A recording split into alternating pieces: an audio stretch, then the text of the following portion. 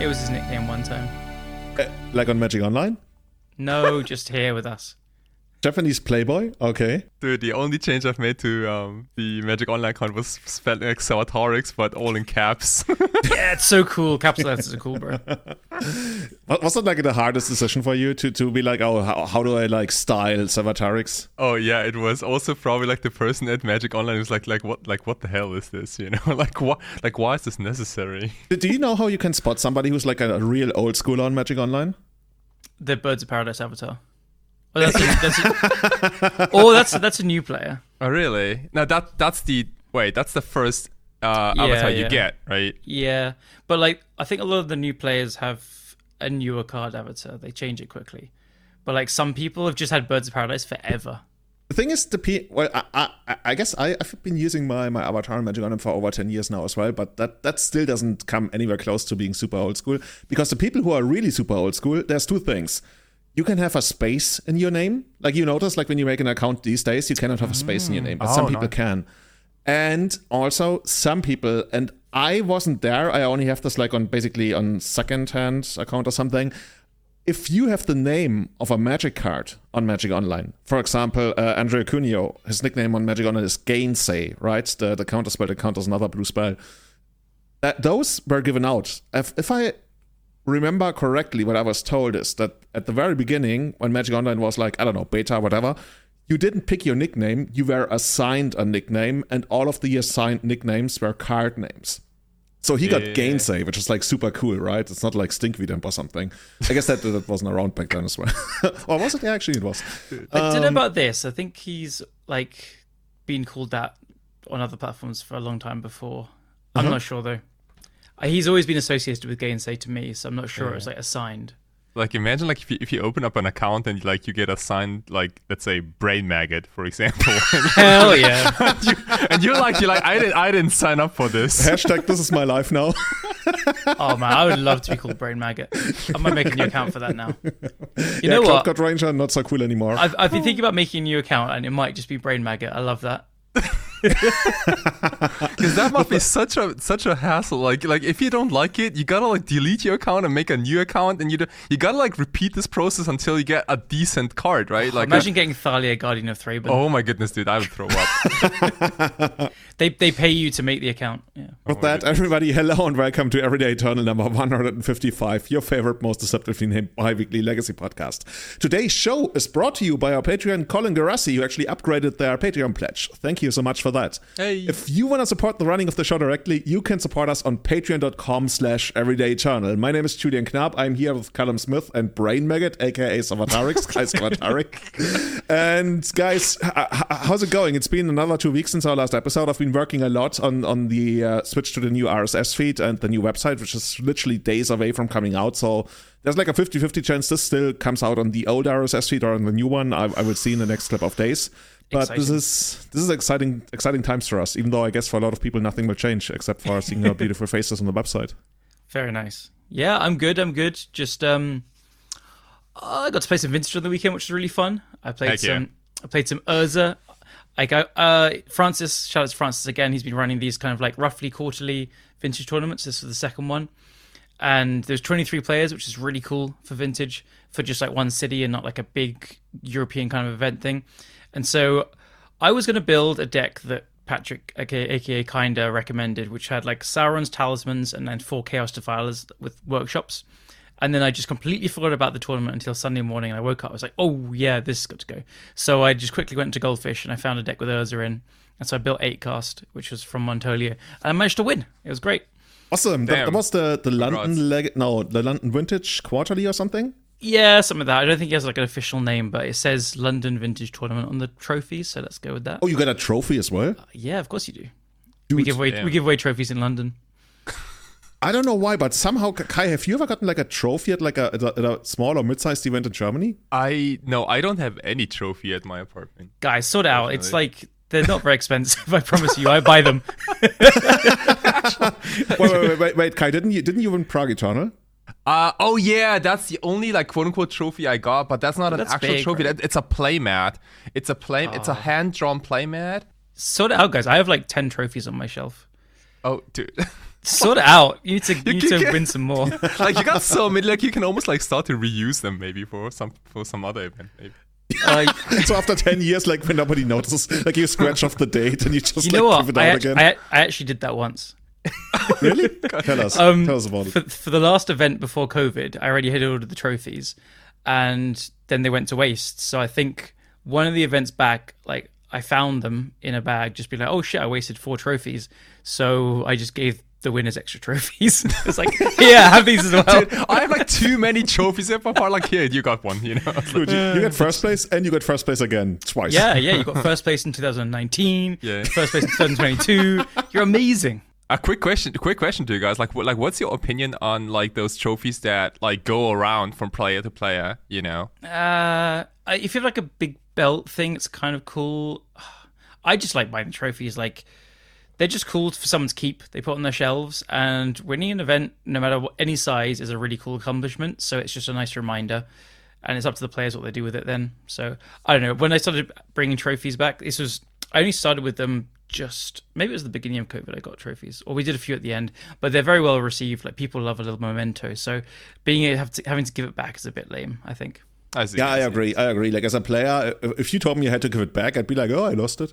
Well, like, didn't you destroy one of your trophies, like, during the recording? Yeah, we had that, like, a couple of years ago, right, where my vintage trophy from Card Market, it fell down during the broadcast. I'm looking at it right now. It's, like, menacing over there on the shelf. It not only crashed down, it also, like, it smashed into my screen, and I had to buy a new computer screen. I will say, though, Magic trophies are cool. Like, you know, watching Worlds yesterday, it's a big trophy, but Warhammer ones are way freaking cooler. I've got one from a team event at Warhammer World, and it's just like a huge hand with a huge chainsaw. So okay, yeah. that's next level. Like, I'll take a picture to put in the show notes to show people what it is. It's like a big heavy fuck off thing with a big chainsaw. So I mean, what more do you want? But when speaking of that, did you watch the finals? Oh yeah. I did. You know that there's one thing, like, not talking about like standard or whatever, like that's a completely different discussion. There's one thing Magic never gets right compared to like other. The crowd, right? Yeah, the crowd. That's the one thing. That's actually the thing that flashed me the most when I went to my first GP, and I was literally watching the finals, and like all around, like judges were like putting up tables, and like everybody, like there was nobody. I expected there to be a huge crowd to be there. Okay, we don't have that, and that's actually part of what makes the actual trophy ceremony so awkward. Right, you saw Sean Emmanuel Deprat stand there and waiting, and not lifting the trophy because he didn't like get a cue to like lift the trophy, and then he went up and like shake. After he won, he was going to the stage, like going to the judges, like, shall I stay here? Shall I go over to my friends? What to do? Yeah, poor guy. And that's not on him. That's like on the whole scenery, and like the I guess whoever constructed the post game. Apparently not existing procedure or whatever. It's so awkward. And like at this point, you literally wait for it to be awkward because you already know it's going to be awkward. Yeah. I really think they should just like encourage people to be a crowd there watching as well. Like they did a Mengucci and LSV, and I think Riley Knight did like a watch party to the side. But like, no, have those people there to cheer him when he wins. Oh, that would be so cool. That would be so cool. And also have the camera angle from behind him as he watches the crowd, and then like the confetti go up as he lifts the trophy and stuff. I agree. Yeah. All the standard stuff. But yeah. Totally. I mean, maybe there's reasons why they don't do it, but that's just like what I thought about. No, it's serious. Yeah, no, seriously, like people should really go crazy. You know, like maybe you remember that meme where I think it's like the 4th place player who opens like the bottle of champagne and you know like and checks the metal, like that sort of stuff. You know, like real fucking like heavy metal. You know, like that. I love that. I love that so much. That'd be so cool. Like some I don't know, or some just let a band play or whatever and have some speakers on or some background. We'll get my dancing. band to play while they lose. Yeah, like a budget to do something crazy whenever like the winner gets the trophy or something. Like have a barbershop crew just walk around and saying, "You are the world champion." Ba, ba, ba, ba, ba, ba. Oh, dude, yeah, that and like the fastest blast speed. I don't know, like. Yeah, you can possibly do. By the way, Kai, everybody who hasn't checked it out, we're gonna link it in the show notes. You literally did an a cappella version of our new podcast intro, right? Yeah, I was not busy playing vintage like Callum, so I dedicated my time to some music, right? I don't do this very often though, but maybe I don't know if I've mentioned this on the podcast yet, but like back in school between 5th and 10th grade, I went to like a a school where like music and art was in the main focus, and everyone had to play at least one instrument. So I played the violin and a little bit of piano, and everyone had to sing and join the choir, for example. And like that's how I grew up, right? And also, like you had to be Christian, which I was not. But my mom like check marked yes, my son is Christian anyway. So I was like in this Christian school, which was mainly focused on music and instruments, and and also like only boys. It was like it's so hard to get into that school. It's so hard. You literally have to put the check mark in there. Yes, I'm Christian. Like my mom had to cheat. My mom had to cheat me in. Like the more stories I hear about your mom, the more amazing she seems. Like when she like dyed her hair back in Japan or something. You told me about that. Yeah, totally. Maybe we're gonna have like an episode themed around your mom.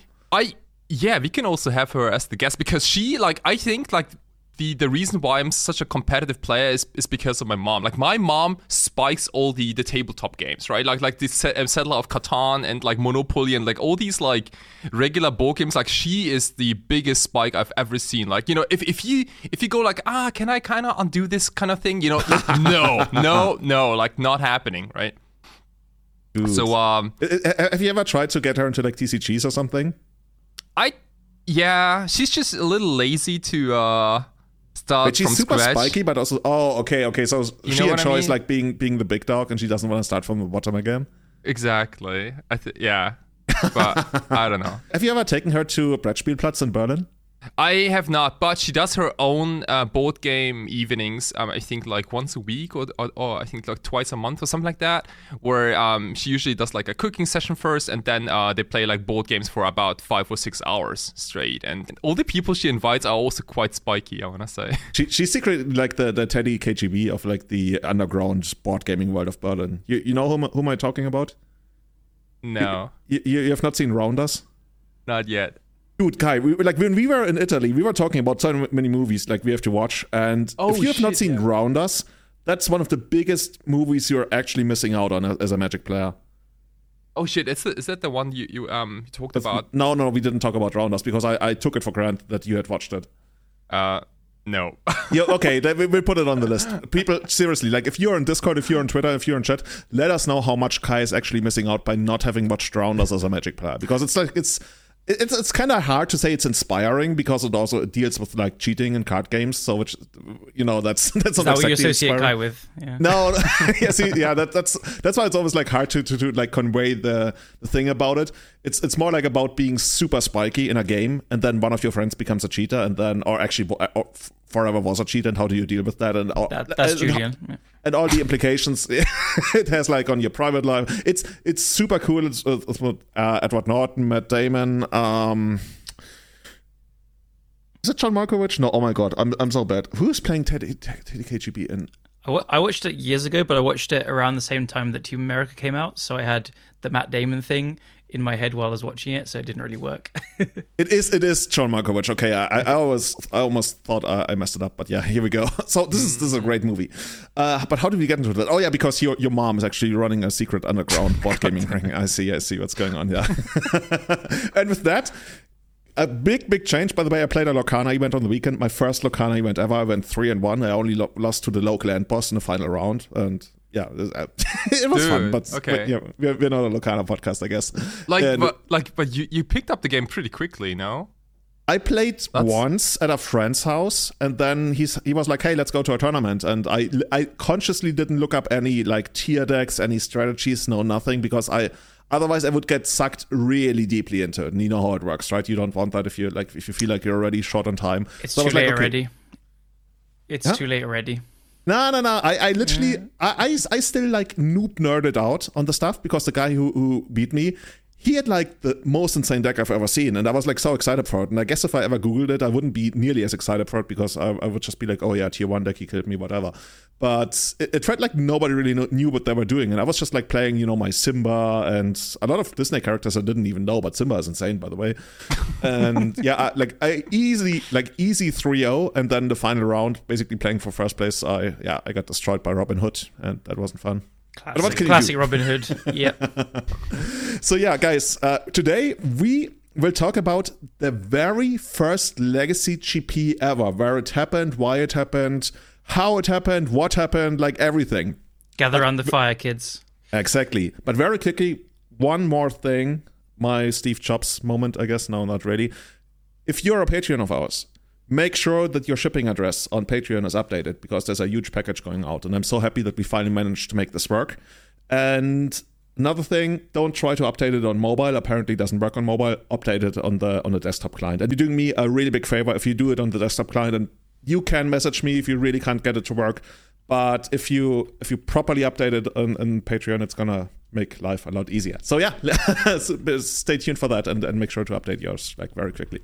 So guys, do you know when Legacy actually became a format without looking at the show notes? Absolutely not. Absolutely not.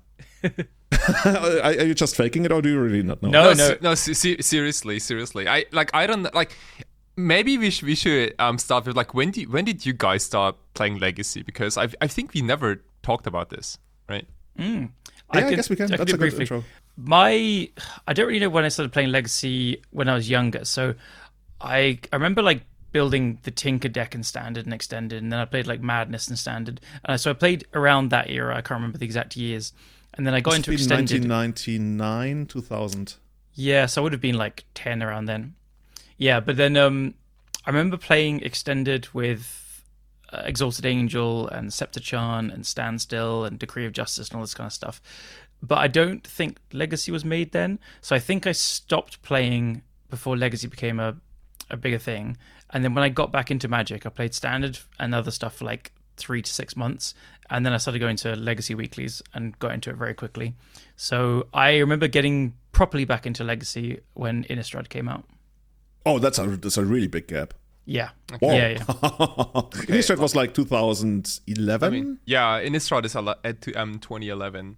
Yeah. Okay. So Wow. I missed a lot of the. I mean, I've obviously watched loads of old coverage and read about it and stuff, but like the countertop years before Miracles and stuff, and I missed it was basically like the third Next coming Level of Blue and countertop at some stuff. point. Yeah. Kinda crazy. It keeps honestly.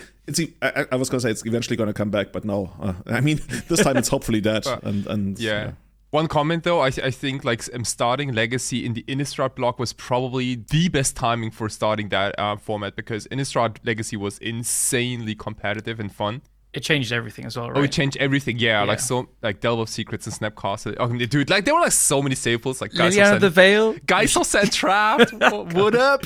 Yeah, what happened to those exactly. cards? we talk about all these staples, and then Kai always tries to smuggle a Geist of Sundraft. It's like God, do you one of remember the like best cards. Jeskai Blade with Geists? It was so bad. Man, dude. And then you yeah. stifle the trigger and you keep the angel. dude. Yeah, that's how you do it. Dude. Like how about you, Julian? Because I think like among the three of us, like you have been in this game for like the longest time, I feel. Yeah, I'm a baby here. So the thing is, I started rather Magic in the 80s.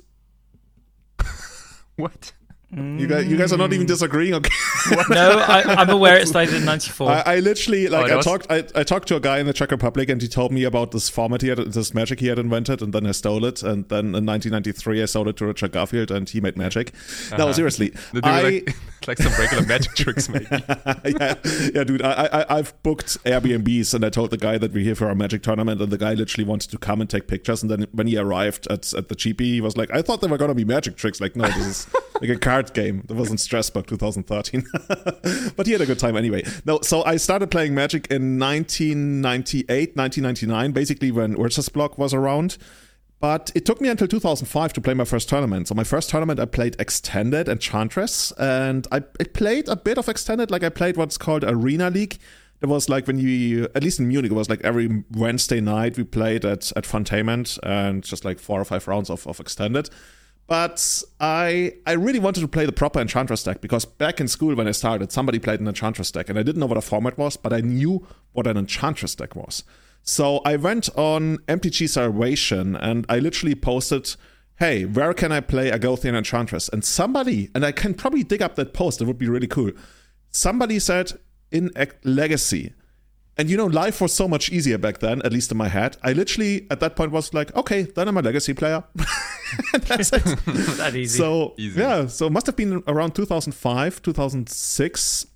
where I decided, okay, I'm a Legacy player. I built Enchantress. I ordered 4 Savannas for like 12 euros each. It's like, oh, you think about it. And then I just started playing. I think I played my first tournament in 2006 in Passau, which is like the city I studied in. And yeah, from there, it went on. That was a good year. That was a good year, by the way. That was like Time Spiral, Cold Snap, like Dissension, that sort of stuff, right?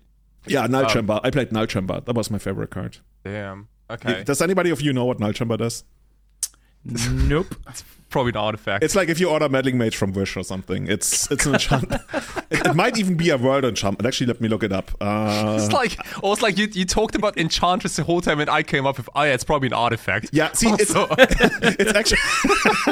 actually a world enchantment. See, I still remember some stuff. It's a world enchantment from Mirage. It's 3 colorless and a white. As Null Chamber enters the battlefield, you and an opponent each choose a card name other than a basic land card name, apparently.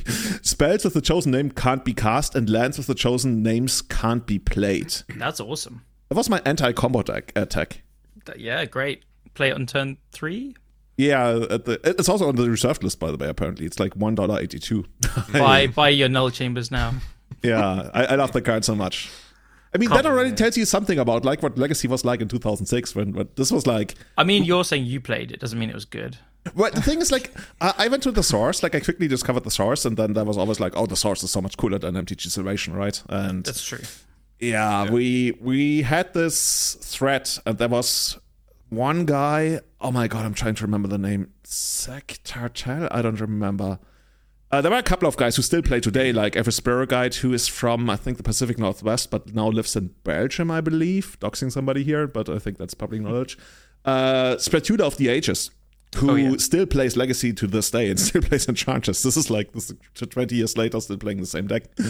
And those were like my heroes. They posted their deck lists, and some of them held Null Chamber. And this is how I learned Legacy. And for many, many years, I was known as the Enchantress guy. All right, if Spatula had it, I'll let you off, and it's probably good. I know for some proper validation, I need to find a list where he actually had it. But he also played some crazy stuff. Like cool. Back then, when you think about it, like people still were like super competitive, but there was a lot less information. There were like this was before YouTube. Like YouTube became a thing in like 2006, 2007 or something. So it was kind of hard to see proper gameplay unless you made it yourself and you sat down and play a lot of matches. And you could really tell the difference between people who did have like a local community to play a lot of matches and the people who, well, didn't. Yeah, I mean, if you didn't back then, you just test with like a couple of friends and have a really inbred like thinking of how your deck works and an inbred meta, and it's just, you're going to be very biased even if you're trying your best not to be. Yeah, it was. You're right. Like the lack of information is such a huge difference. It's just hard to even comprehend these days.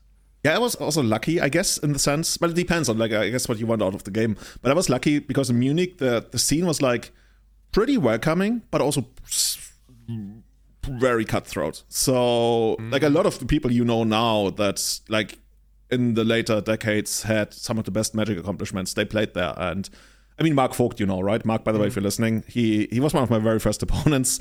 And yeah, you had have like multiple later GP winners and that kind of stuff in that community where we played like every weekend. And as you can imagine, I got destroyed hard, but I also learned so much because I guess it's cheesy, but I guess I just approach it with an open mind and not because when there's like no heuristics to go by and to like brain dead your way through, oh, why am I losing? I'm doing it right. At least I'm doing it right according to the guide, right? When it's said, like, you literally have to like learn it yourself, and I did the same. I lost. I can't remember ever winning for like months when I first started playing Legacy. Yeah. Can you guys guess my first 2, maybe 3 Legacy decks I played? Again, you probably played some super janky like The Rock. No, like even janky. I feel like maybe like a zombie infestation or whatever that crazy enchantment is called. Like that plus squee plus other bullshit is like. No, so close-ish. So I'll give you a point. It's like not right, but close. My first one was Spanish Inquisition, but okay, yeah, but without a sideboard the first few times. And then like the first week I went without a sideboard. The next week I came with like 4 duresses as my whole sideboard. That's all I got. And then the following week I bought some Tomb of Urumais. Oh, that's the one where you can like make a token, nice. right? Yeah, you sack all your lands and make a 5/5. Solid plan B. Oh my goodness. I like the growth, right? You literally you added what you thought you needed. You didn't like take something not without understanding it. You literally grew into your sideboard. Right. So it's funny, but yeah, that makes sense. Like, Dude, this is so cool. Like, imagine if like a new kid shows up at your local tournament. He's like, nah, dude, I only 4 typo cards. That's all I need. That's all I need, bro. I remember vividly where I was sitting in the room when I played my first thing, and I like go all in, and it just like my first thing gets forced, and I was like, okay, I need duress. And then I mean, that's how you learn. That's how you learn literally anything. Yeah. The second deck was Werewolf Stompy. Okay. It's I mean, like, that's actually almost playable. it was almost playable. Yeah, I Yeah. didn't expect that. Yeah. God, I remember buying chalices in City of Traders for like £4 each or Oh, something. dude, you monster. Yeah. And then after that, I think I got lent Nick Fit for a while. And I remember like looping Kitchen Finks and stuff with recurring Nightmare and stuff. That was pretty cool. Ooh, yeah. Now we're talking. Now we're Okay. talking. So those three were my intro in, and then I remember like watching GP Seattle maybe, where it was John versus Esper Stoneblade in the finals, and I was like, yeah, I want to play the good decks. Those look really cool. So I actually just bought Stoneblade and John over some time, and then I played John. You know, the for kitchen like 3 things years. they were looking at you. What do you mean the good decks? Yeah. Oh yeah. Actually, I do remember my very first win. So my very first Legacy tournament, I arrived too late, so I got a game loss in the very first round. Nice. Interestingly, and match loss actually, because I was that late. I was so dedicated, I had to like take a train for 3.5 hours to get there, and then I was like, I don't know, 30 minutes late, so I got a match loss. In the second round, I played against a guy on what was called Truffle Shuffle. I don't know if you guys remember that deck. The name rings a bell, but I don't know. So it was kind of hard to describe. Like it wasn't ever properly defined, but it was more like a chunk mid-range deck that played like Crows and Tusker, which like the one you can cycle to also like fetch a land from your Heck yeah. deck. Yeah. Commander stable. Yeah, and at some point it played like 3 copies of Moments Piece, which for some decks like Sue was like the utter nightmare. And yeah, that I managed to beat that deck. Then I got destroyed by a survival deck. I got destroyed by a couple of more decks, and yeah, that was the tournament. So yeah, the very first Legacy match I ever played, I won. So that's something. That's crazy. Like I literally took weeks, probably a month plus, to win a game. Yeah, but you didn't play against Truffle Shuffle. I mean, That's the true. deck was already a meme back then. Yeah, I think I was playing against like Rug Delvers and crap. No, but Kai, yeah, what about you? yeah, like this is really interesting because I'm like, so we got Callum in at 2011, and we got your start into the game in 2000. Let's say like 2006. You think you mentioned, and My first like competitive tournament was 2005 and Legacy 2006. Yeah. Okay, because I'm right in between. I'm like, I started in Conflux. I remember that. Because 2009. Yeah, that was 2009, early 2009, and Noble Hierarch came out, and I remember going to the local game store in Berlin. I was still a student back then, and people freaked out about Noble Hierarch, and like how Noble Hierarch broke all the Tarmogoyf stalls, right? Because the active player can always attack with Tarmogoyf, while the defending player cannot, can't properly block, right? Because of Exalted. And Unless you've played Giant Growth. I guess. I gotta just appreciate like the subtlety of that kind of interaction. It's such a cool, like, just it's barely even a synergy, but it's just how the format was shaped all around Tarmogoyf at the time. So right, cool. it's really like a lot of those like really small things, right, that come together. Absolutely. I think I saw a lot of like natural orders from Progenitors, like Jace the Mind Sculptor was Jace the Mind Sculptor was not out there yet. But there was Progenitors also came out in Conflux, so we saw like natural order for Progenitors, like Grim Lava Monsters. Vendilion Click was like the new hotness, I think, which came out like I think like a year ago maybe at this point. Was this like just before Laura in New 2007, Horizons? yeah. Morning Tide, actually. Yeah. Was this like just before New Horizons, or like Bant Stoneblade was a thing? Like New Horizons was kind of around that time. It was like 2009, 2010. Right. I gotta say though, and for a legacy beginner, the whole Alara block was not really that appealing because it was like crazy color combinations, right? Like all the decks were at least like tricolors. I feel like, you know, it was the introduction of like Jund, like the name Jund and other like tricolor combinations. Yeah, it was also the heyday of Bant. Bant has never been that good in Legacy ever again. Oh, totally. Yeah, like Rock's War Monk and stuff. Yeah, see, that's my boy. And the thing is, like, for Legacy Beginner, that was not the best environment because you had to invest so much money for dual lands, right? Because you couldn't really go for like a monocolored deck, for example, all that well, because all the cool new cards were like tricolor almost. It took like one or two more years for Death in Texas to properly like hit the scene. I think people were already experimenting with it back then, but it wasn't like established at all. Yeah. And my very first Legacy deck, which was not really good, was a Madness deck, which looks like the extended Madness deck with like Mild Mongrel, Aquamoeba, Basking Rootwaller. Vengevine was not out there yet, so I had to play Arrogant Worm, and I think the card that like tied the whole deck together was Umezawa's Jite, because that card was bonkers. It came out like a year or two ago, I think, at this point, and people went crazy on that card. And it kind of made my Wild Mongrels like, acceptable versus like Tarmogoyfs and other things. And Jit had actually been out for quite a while at that point. I think like 4 or 5 years. But I was actually playing back then, so I think my break was shorter than what I was thinking. I was playing just not Legacy back then, because I remember going to the Betrayers pre-release and remember having to say to all my friends, you need to take the red Kamis in draft so you can splash red if you play against a Jite, because it's like the only removal for artifacts at common, stuff like that. When you look at deck lists back then, we didn't have Stoneforge Mystic yet, or at least it came out in Worldbreak, I believe it was like 2009-10 or something like that. But you saw lots of decks just playing 4 in the sideboard as Jite removal. Exactly rule. right. Yeah. And they would play like 3 copies in the main, 3 copies of the same equipment, because otherwise you wouldn't get it, especially if you're not playing blue. So it was that good and that dominant. So people were just like, 3 or 4 Jite, that's my life. A lot of like these mid-range decks, right? But like full of 2-drops.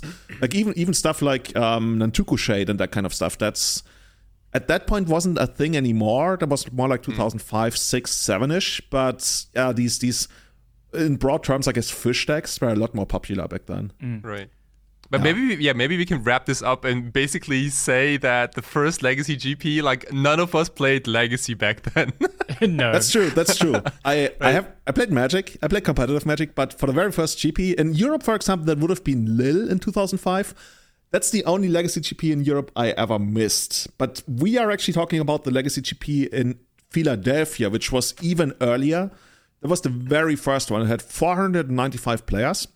And interestingly, it was the largest American GP in a very long time at just 495 players. 2005 have been like, that was a different time apparently. Yeah, that's a lot of players. I mean, for back then, yeah. But now these days, like at 4 Seasons, you almost get that many, right?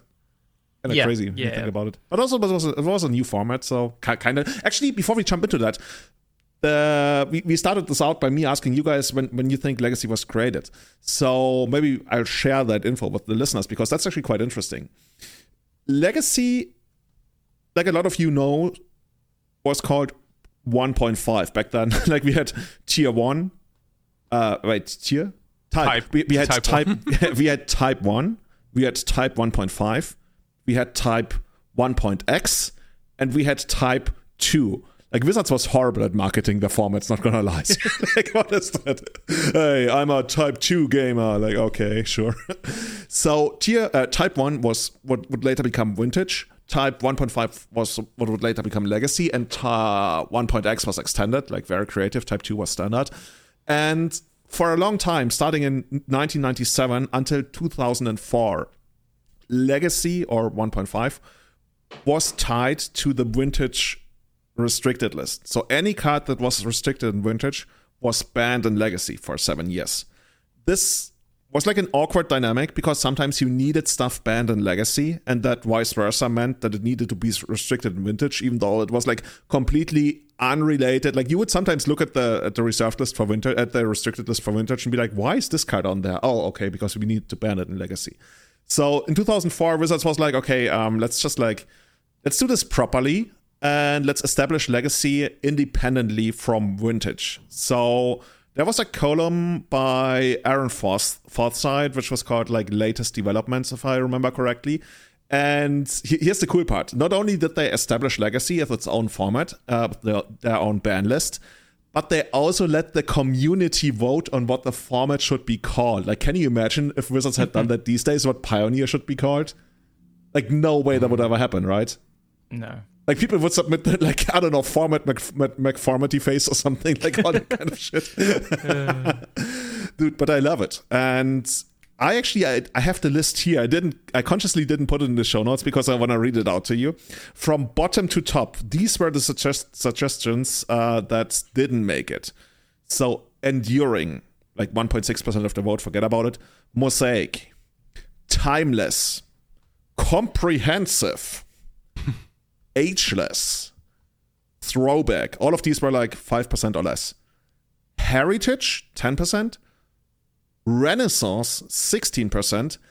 And now we come to the top 2. We got Legacy, which won. And in second place, the format was almost by a margin of just about 250 votes, would have almost been called Traditional. I'm glad we went with Legacy. Yeah, that's way cooler and like shorter too. Yeah, we got 25.5% for Legacy, 23.3% for Traditional. I personally have a favorite here. Like Renaissance also sounds pretty classy. I don't know if it's cool, but it sounds classy at least. I think they kind of mentioned that they put it up for the vote because they also mentioned a couple of other names that they basically deleted. It's kind of awkward because there's also like a format. There's also a set that's called Renaissance, but I think that doesn't really matter all that much anymore, I guess. Renaissance I kind of like, right? It's like the Renaissance of vintage. Like it gets reborn into a new format with like new rules. I wouldn't have hated that. But come on, Comprehensive. Hey, what are you playing? I'm playing Comprehensive. Thank God it's not that. Yeah. I think Mosaic is a really cool sounding word. But yeah, Mosaic is cool. Mosaic, I wouldn't hate that. Maybe it doesn't fit with it, but... Yeah. That's Ageless. Cool story. I had no idea about that. So here are a couple of the ones that they didn't put up for vote. So they were like, we want the format to be taken seriously, and that's why they didn't put overextended and hyper extended up for the vote.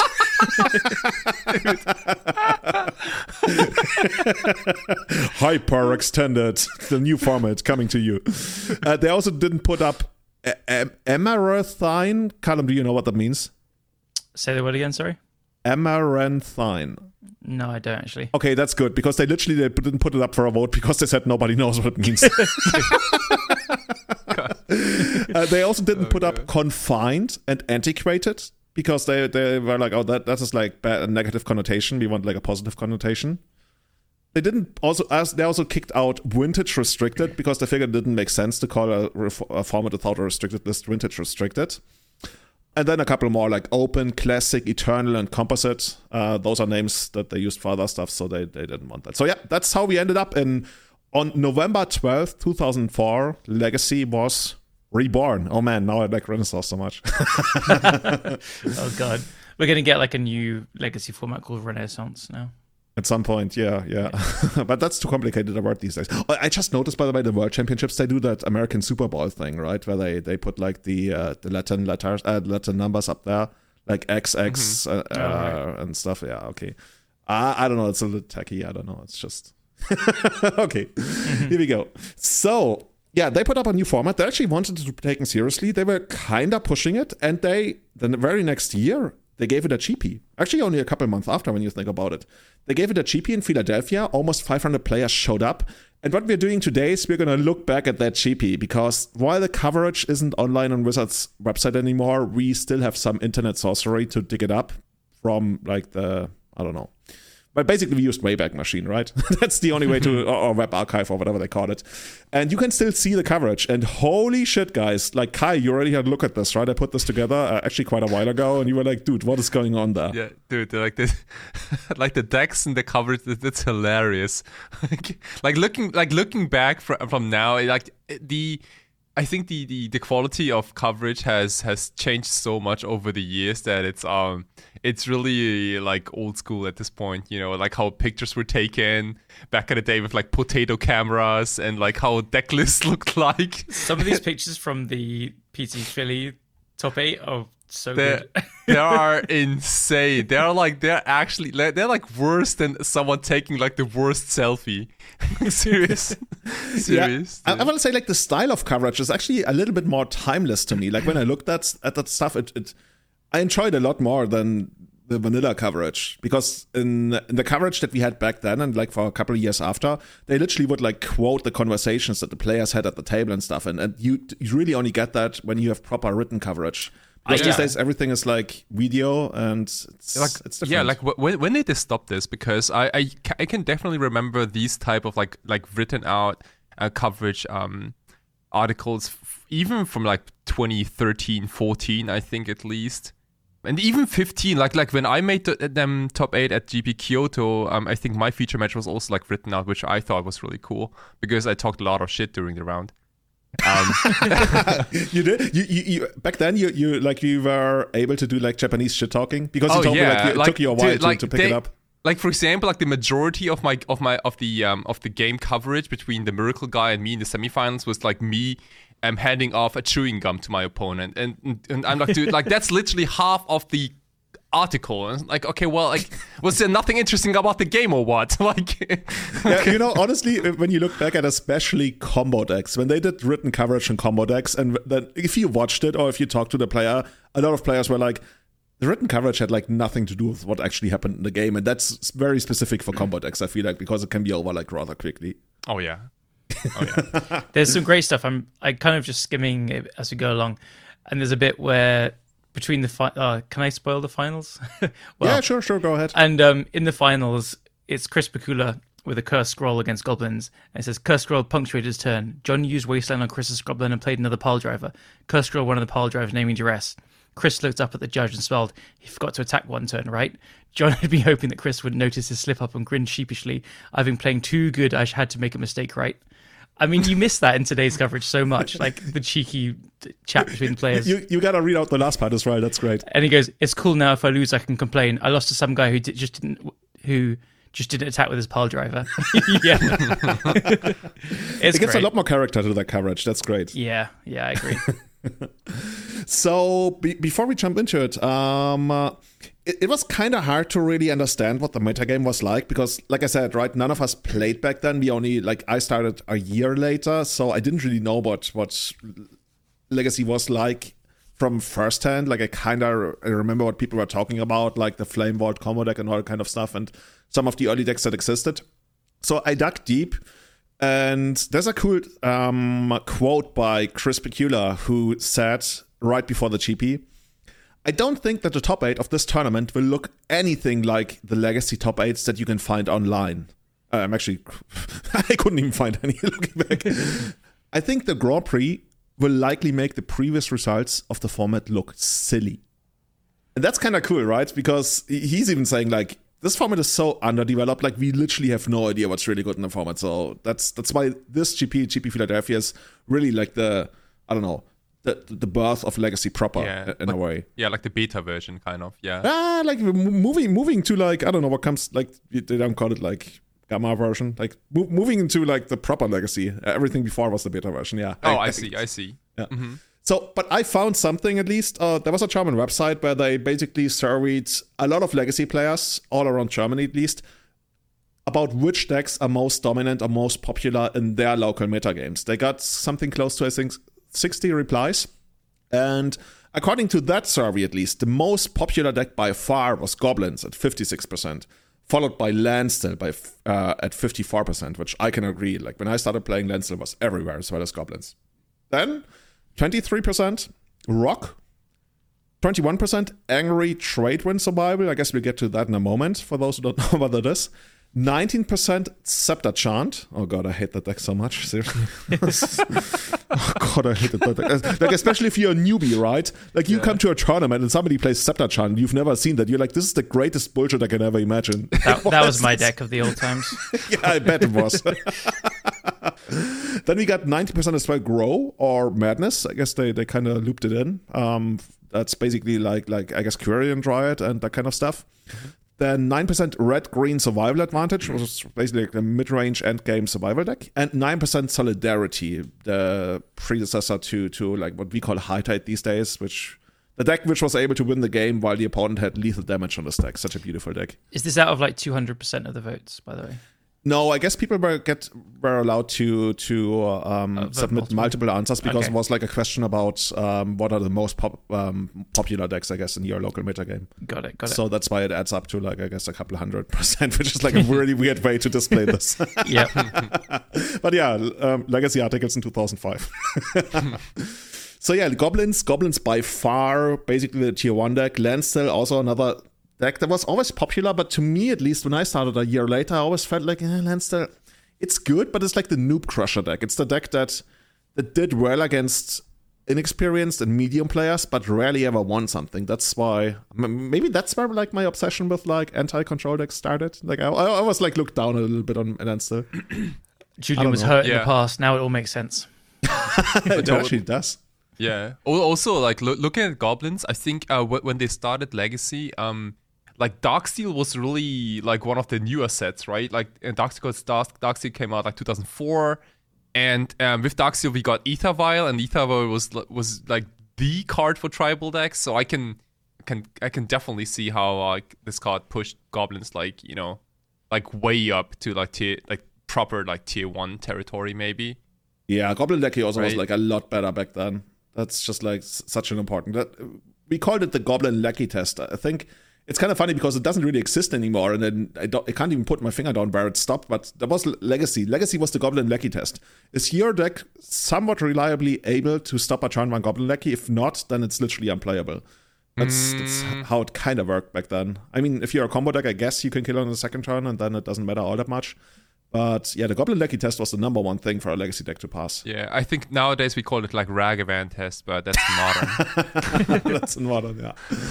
Also, by the way, another thing that blew my mind, because Landstill, as I mentioned, was pretty dominant initially when I started playing, at least locally. But then, like I said, like it rarely ever like won the big things. I remember like Matthias Frauenschläger in 2013 won Bazaar of Moxon with it, but that's or 12.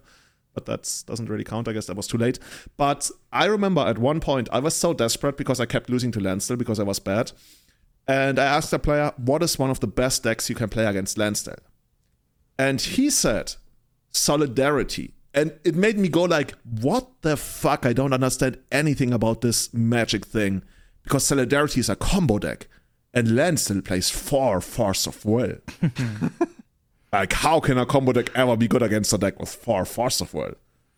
I remember, just like a side note, I remember being lent Ant one time at Legacy, and I was like, oh my god, this is the coolest deck I've ever seen. I was going crazy about how cool it was. And then I was playing against someone that had Force of Will in their deck, and then the person who lent it to me was watching to me the side, and he was like, what are you doing, Callum? Why don't you just cast your spells? Like, oh, I'm playing around Force of Will. Like, if I play it, it gets countered. And he was like, yes, but like if you don't, it doesn't get countered. They always have it. So like, I was like, oh, I see. So I just wait more. Like, no, you go for it. It's like, oh, okay. And then they didn't have it and they died. But dude, I'm loving this. What are you doing? And you're like very confidently, I'm playing around Fossil, dude. So I just never cast a spell. I'm playing around the removal by never playing a creature. Exactly. So I just but seriously, this is like how you learned, right? This is absolutely. How you... yeah. To be young and naive again. Oh, I'm loving this so much. I showed the article I wrote. I wrote an article about Enchantress in 2008, and I showed it to Kai the other day when we were in Spain. Like, Kai couldn't stop himself from like laughing his ass off because not only was it like pretty horrible, like by today's standards, it also like, yeah, I guess. I explained how Gaia's Touch was actually good against control decks, and if you don't know what Gaia's Touch does, I literally beg you to look it up, and that will teach you something about like how I was thinking back then. Gaia's Touch is not good against anything. All right, you heard it here first. It's yeah. So yeah, that was at least in Germany. It's what the metagame was looking like, and then we head into the GP. And as Chris said, it's probably going to be very different. So here are some highlights from the day one coverage. Where do we start here? So just first of all, they're all great. Okay, so let's take turns. So the very first deck that they mention, because they want to paint a picture of the metagame. They don't have anywhere near as much data as we have these days with like MTG Media and stuff. So they literally have to paint the picture manually by describing the most interesting decks they find. So one of the first decks they mention is Affinity with Berserk. And to quote the coverage, He took the first game when he berserked a cranial plating equipped ornithopter for the win. Hell, goddamn, yes. This is actually pretty sweet. This is insane, dude. I mean, I'm done. I don't have. Nothing compares to that. Imagine you're sitting there, you're passing the turn against ornithopter, and the next turn it kills you for 20 or something. Yeah, dude. I mean, like, there was no infect creatures back then, so you had to do what you had to do, yeah. There was like 8-land Stompy where people tried Berserk, but in Affinity, plating, Berserk, GG. There we go. So yeah, that was one of the decks. It didn't make top 8. What else do you guys see? What do you like here the most? I like the intuition for ill-gotten gains, I think, part. So like intuition for 3 ill-gotten gains. It's a loop thrice with 2 rituals into intuition for tendrils. That is so cool. Like it's like ill-gotten gains for everyone who doesn't know. Like it's just like the Past in Flames before Past in Flames, but you could also like recoup LEDs if you want to. But having like multiples of them with like rituals and the tendrils, like that's like such a cool looking combo too, because the ill-gotten gains and tendrils also have like the same mana cost. You know, it looks really on brand, I feel. But I think the most critical thing about this is that there is a plan B, right? Versus Control, they go grinding station, and this kind of opened my eyes because this technique got later developed again. Maybe like almost 10 years ago, maybe 6-7 years ago. You mean later, right? Yeah, like people like Jonathan Alexander, for example, who invented the same technique in Ad Nauseam Tendrils, where they against Control, like they basically just made land drops and kept their rituals in hand until they double tendrils their opponent from out of hand. And this is like up to date. It's such a beautiful line of winning against a Control opponent who's sitting on, like, you know, let's say a Force of Will, for example, or 2. The card nobody can ever beat. Yeah, and you just double tendrils them. That's just peak magic to me. It's exciting, right? That's basically the quote by Nassim Ketita they mention here. And yeah, he's saying, against the Control decks, I play the game very differently. I build up a handful of ritual cards and just cast them all at once and double tendrils.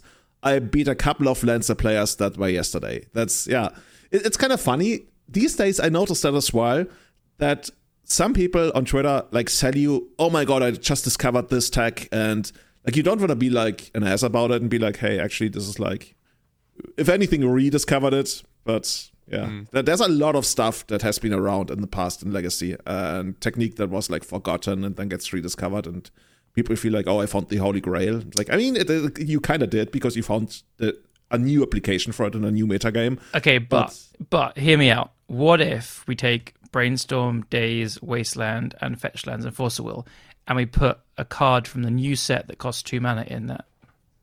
Yeah, that sounds like a way to play Magic. I brewed a new deck at Starbucks. Dude, don't go, slow down, don't go crazy. I mean, this Lightning Bolt card's pretty good. Like, we're going places. Sorry. Anyway. What's your favorite decks that we got listed here, Callum? I love the idea of Counter Sliver, but like, so it says Counter Sliver / Sexy Rector. So with Crystalline Sliver plus Worship combo, it's so dumb. It's so dumb, right? So like, but Crystalline Sliver, so if anyone doesn't know, is a 2-mana 2/2 sliver that gives all your slivers shroud, so including itself. And then Worship is a 3 and a white enchantment where as long as you control a creature, your life total can't go below 0, below 1 even. Through below damage. 0 because, yeah, through damage. So Tendrils gets around it. So I don't know though, like, if you get this on board, I bet a lot of the format just can't beat it. So I guess some of the standstill decks have a Wrath of God. You can Tendrils through it, and some decks had like Innocent Blood, I suppose. But I'm struggling to think of anything after that. So it's pretty cool. Mm-hmm. Yeah, when you think about like goblins, goblins would have like no way around this, at least in the first game. Yeah.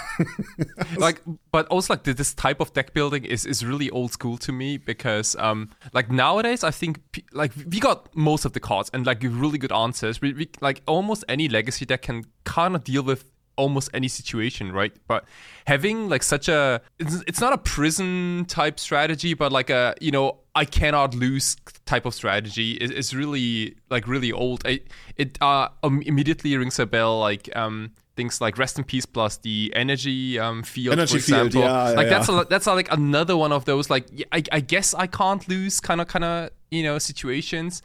And like looking at the deck list from like way back in the day, like people just didn't have the tools to like destroy enchantments, for example, sometimes because you were like mono red, for example, or I don't know, like that was a thing, right? In Goblins, people would splash white literally just to play, but sometimes I guess even worship, but most importantly to play disenchant. Big Straight up strengths. disenchant, because otherwise there were like situations that they literally couldn't win the game. Okay, yeah. Yeah, but you're right. Like these days, a lot of decks, also the proliferation of like mana fixing, color fixing, and everything makes it so much easier to have all the kind of stuff like available. And these decks don't really work as well anymore. I still love that it's called like Sexy Rector, and I think they even called it Sexy Rector on the coverage, which like these days wouldn't fly, I guess, for Wizards. By the way, that deck was played by Gabriel Nassif. Very cool. Yeah. Super cool. You know what I love? There's a couple more decks. There's like, I don't know, Enchantress with Words of Wind. That's something I played that I absolutely adored. There's Grower Talk with like Psycho Talk and stuff. Apparently there's like a red deck wins with Kurdape splashing black for just Dark Blast. Just like, this is what I need. I need Dark Blast. Like as if Naya decks didn't have enough removal already. Yeah, but I want Dark Blast. But the coolest deck is Flame Vault with Stasis, played by Ray Tottich, and it was actually signed by Richard Shea, right? Yeah. Like vintage legend Rich Shea. Yeah. Kind of retired from competitive Magic these days, but like back then he apparently built the deck. And for those who don't know, I already mentioned the Flame Vault deck. So the actual Flame Vault deck is you play Time Vault, if you can afford it, and you play Flame Fusilade, which is a 3 mana, so it's basically like 3 colorless and a red. I think it's a sorcery. All your permanents gain until end of turn, tap, deal 1 damage to anything. So since at the time you could like, I guess the combo is pretty obvious then, right? The combo is pretty obvious. Yeah. I mean, it kind of is, right? You can untap Flame Vault to skip your next turn, so you like constantly skip your next turn and shoot your opponent for infinite damage. But what Ray played in that deck is also Stasis, and that's kind of like devious, right? You get to a point where you have like Stasis out, and your opponent is currently in a state, but they cannot really win. So you use Flame Vault to constantly skip all your remaining turns while your opponent is locked under Stasis, so they eventually deck out. And there must be something else, right? Because otherwise they could just like play lands and kill you or something. It's worth saying Time Vault has changed since this. Yeah, like, one of our like previous episodes like covers the history of Time Vault. Yeah, cool. But yeah, it's a weird one. It has changed. Like I think there's no card that has gone through so many power level erratas than Time Vault. Mm-hmm. that was another deck.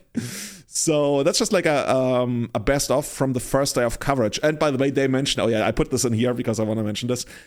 Some deck had the best anti-Goblin Lecky tech, and I keep going back to this because passing the Goblin Lecky tech was just like the best thing ever.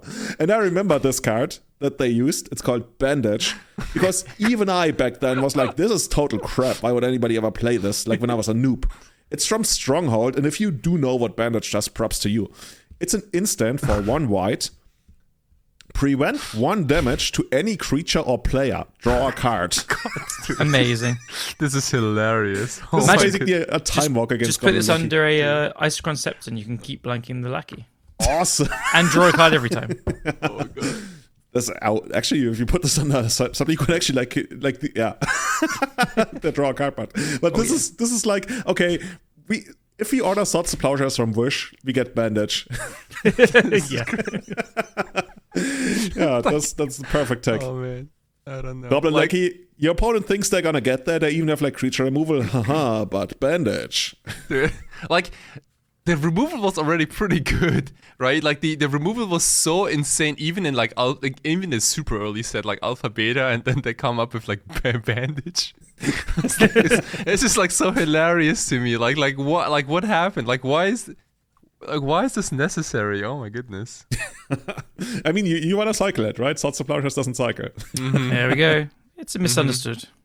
Okay. Guys, so do we want to take a look at actually, because they played 8 rounds on the first day, do you want to know what the 3 8-0s were? Yeah, hit us. Callum, actually, you want to give us like a rundown? Yeah, so we have Chris Pakula, who is absolutely infamous, or famous actually, I should say, in Magic now with his Dead Guy Brew. which is like black-white mid-range. Everyone will know the guy who plays Legacy now. We have Jeff Robuski on Goblins and Philipp Stolze. Is that how you say it, German? With if it's German, it would be Stolze. Stolze. And then you've been 3-color Angel Stompy. So this is quite a wild one. This is... It's pretty wild. Like, also finding the list was pretty hard because they didn't post it. But he was, like, I found another list of his that he played, and I'm pretty sure that's the one. Some of these numbers are just like, I gotta run through it. So it's 1 Isamaru, 4 Exalted Angel, 4 Silver Knight. So that's a good shout to Goblins being big. 4 Meddling Mage, 2 Dark Confident, 4 Knight of the Holy Nimbus, which is... As you do. Yeah. 4 Brainstorm, 3 Jitte, 4 Duress, 4 Swords of Plowshares. So look, that's a great mix of spells. That's very respectable. And we're about to get to the next bit. 2 Serum Visions, 2 Swords of Fire and Ice, 2 Chrome Mox. I mean... Also, the mana base, like 2 Ancient Tombs along with like Tundra, Scrubland, all that kind of stuff. Oh my god, yeah. 4 Tundra, 4 Scrubland, no Underground Sea, 2 Basic Plains, 2 Ancient Tomb, 7 Fetches, all white, and a Flagstones of Trickhair. Yeah, because you got 2 Armageddon in the sideboard, so we play the 1 Flagstones in the main. Of course. Loving 3 it. Tividar's Crusade sideboard, you hateful person. Yeah, that destroys all goblins, by the way. Yeah. 1 white Sorrel Goblins, 3 Jotun Grunt, which was like... Oh, man. That's Good like an old anti-graveyard tech. It was like 1 and a white for a 4/4. Cumulative upkeep, you put like 2 cards from players' graveyard in the bottom of their library. So you do 2, then 4, then... That was like the scavenging ooze for poor people. Oh, yeah. There's also 2 Okiba Gang Shinobi. Hell yeah. That's the... I don't actually know how much it costs, but it's 3 in a black to ninjutsu. And I think it's like 5, if you actually let me look it up. And then it's like a 3/2 that whenever, or 3/1, whenever it does damage to an opponent, they discard 2 cards from their hand. So nice. That's your anti-combo tech right there. Yeah, ninjutsu for 4 and to cast it is 5. Yeah, and then 2 perish to play against the Nimble Gooses and the Werebears and stuff. So yeah, pretty sick deck. Can we talk about the elephant in the room that is Knight of the Holy Nimbus? Oh man, please! I opened this card in a booster pack back then during Time Spiral. I was not a competitive player back then, but I remember this card very well because it just didn't die. Like I played with this card against all my friends back in like elementary school or middle school, and like they just couldn't beat this card. It's a 2-mana 2/2 white knight with flanking. And it has this crazy part of text where it says, if Knight of the Holy Nimbus would be destroyed, regenerated. Done. That's it. Period. Can't kill it.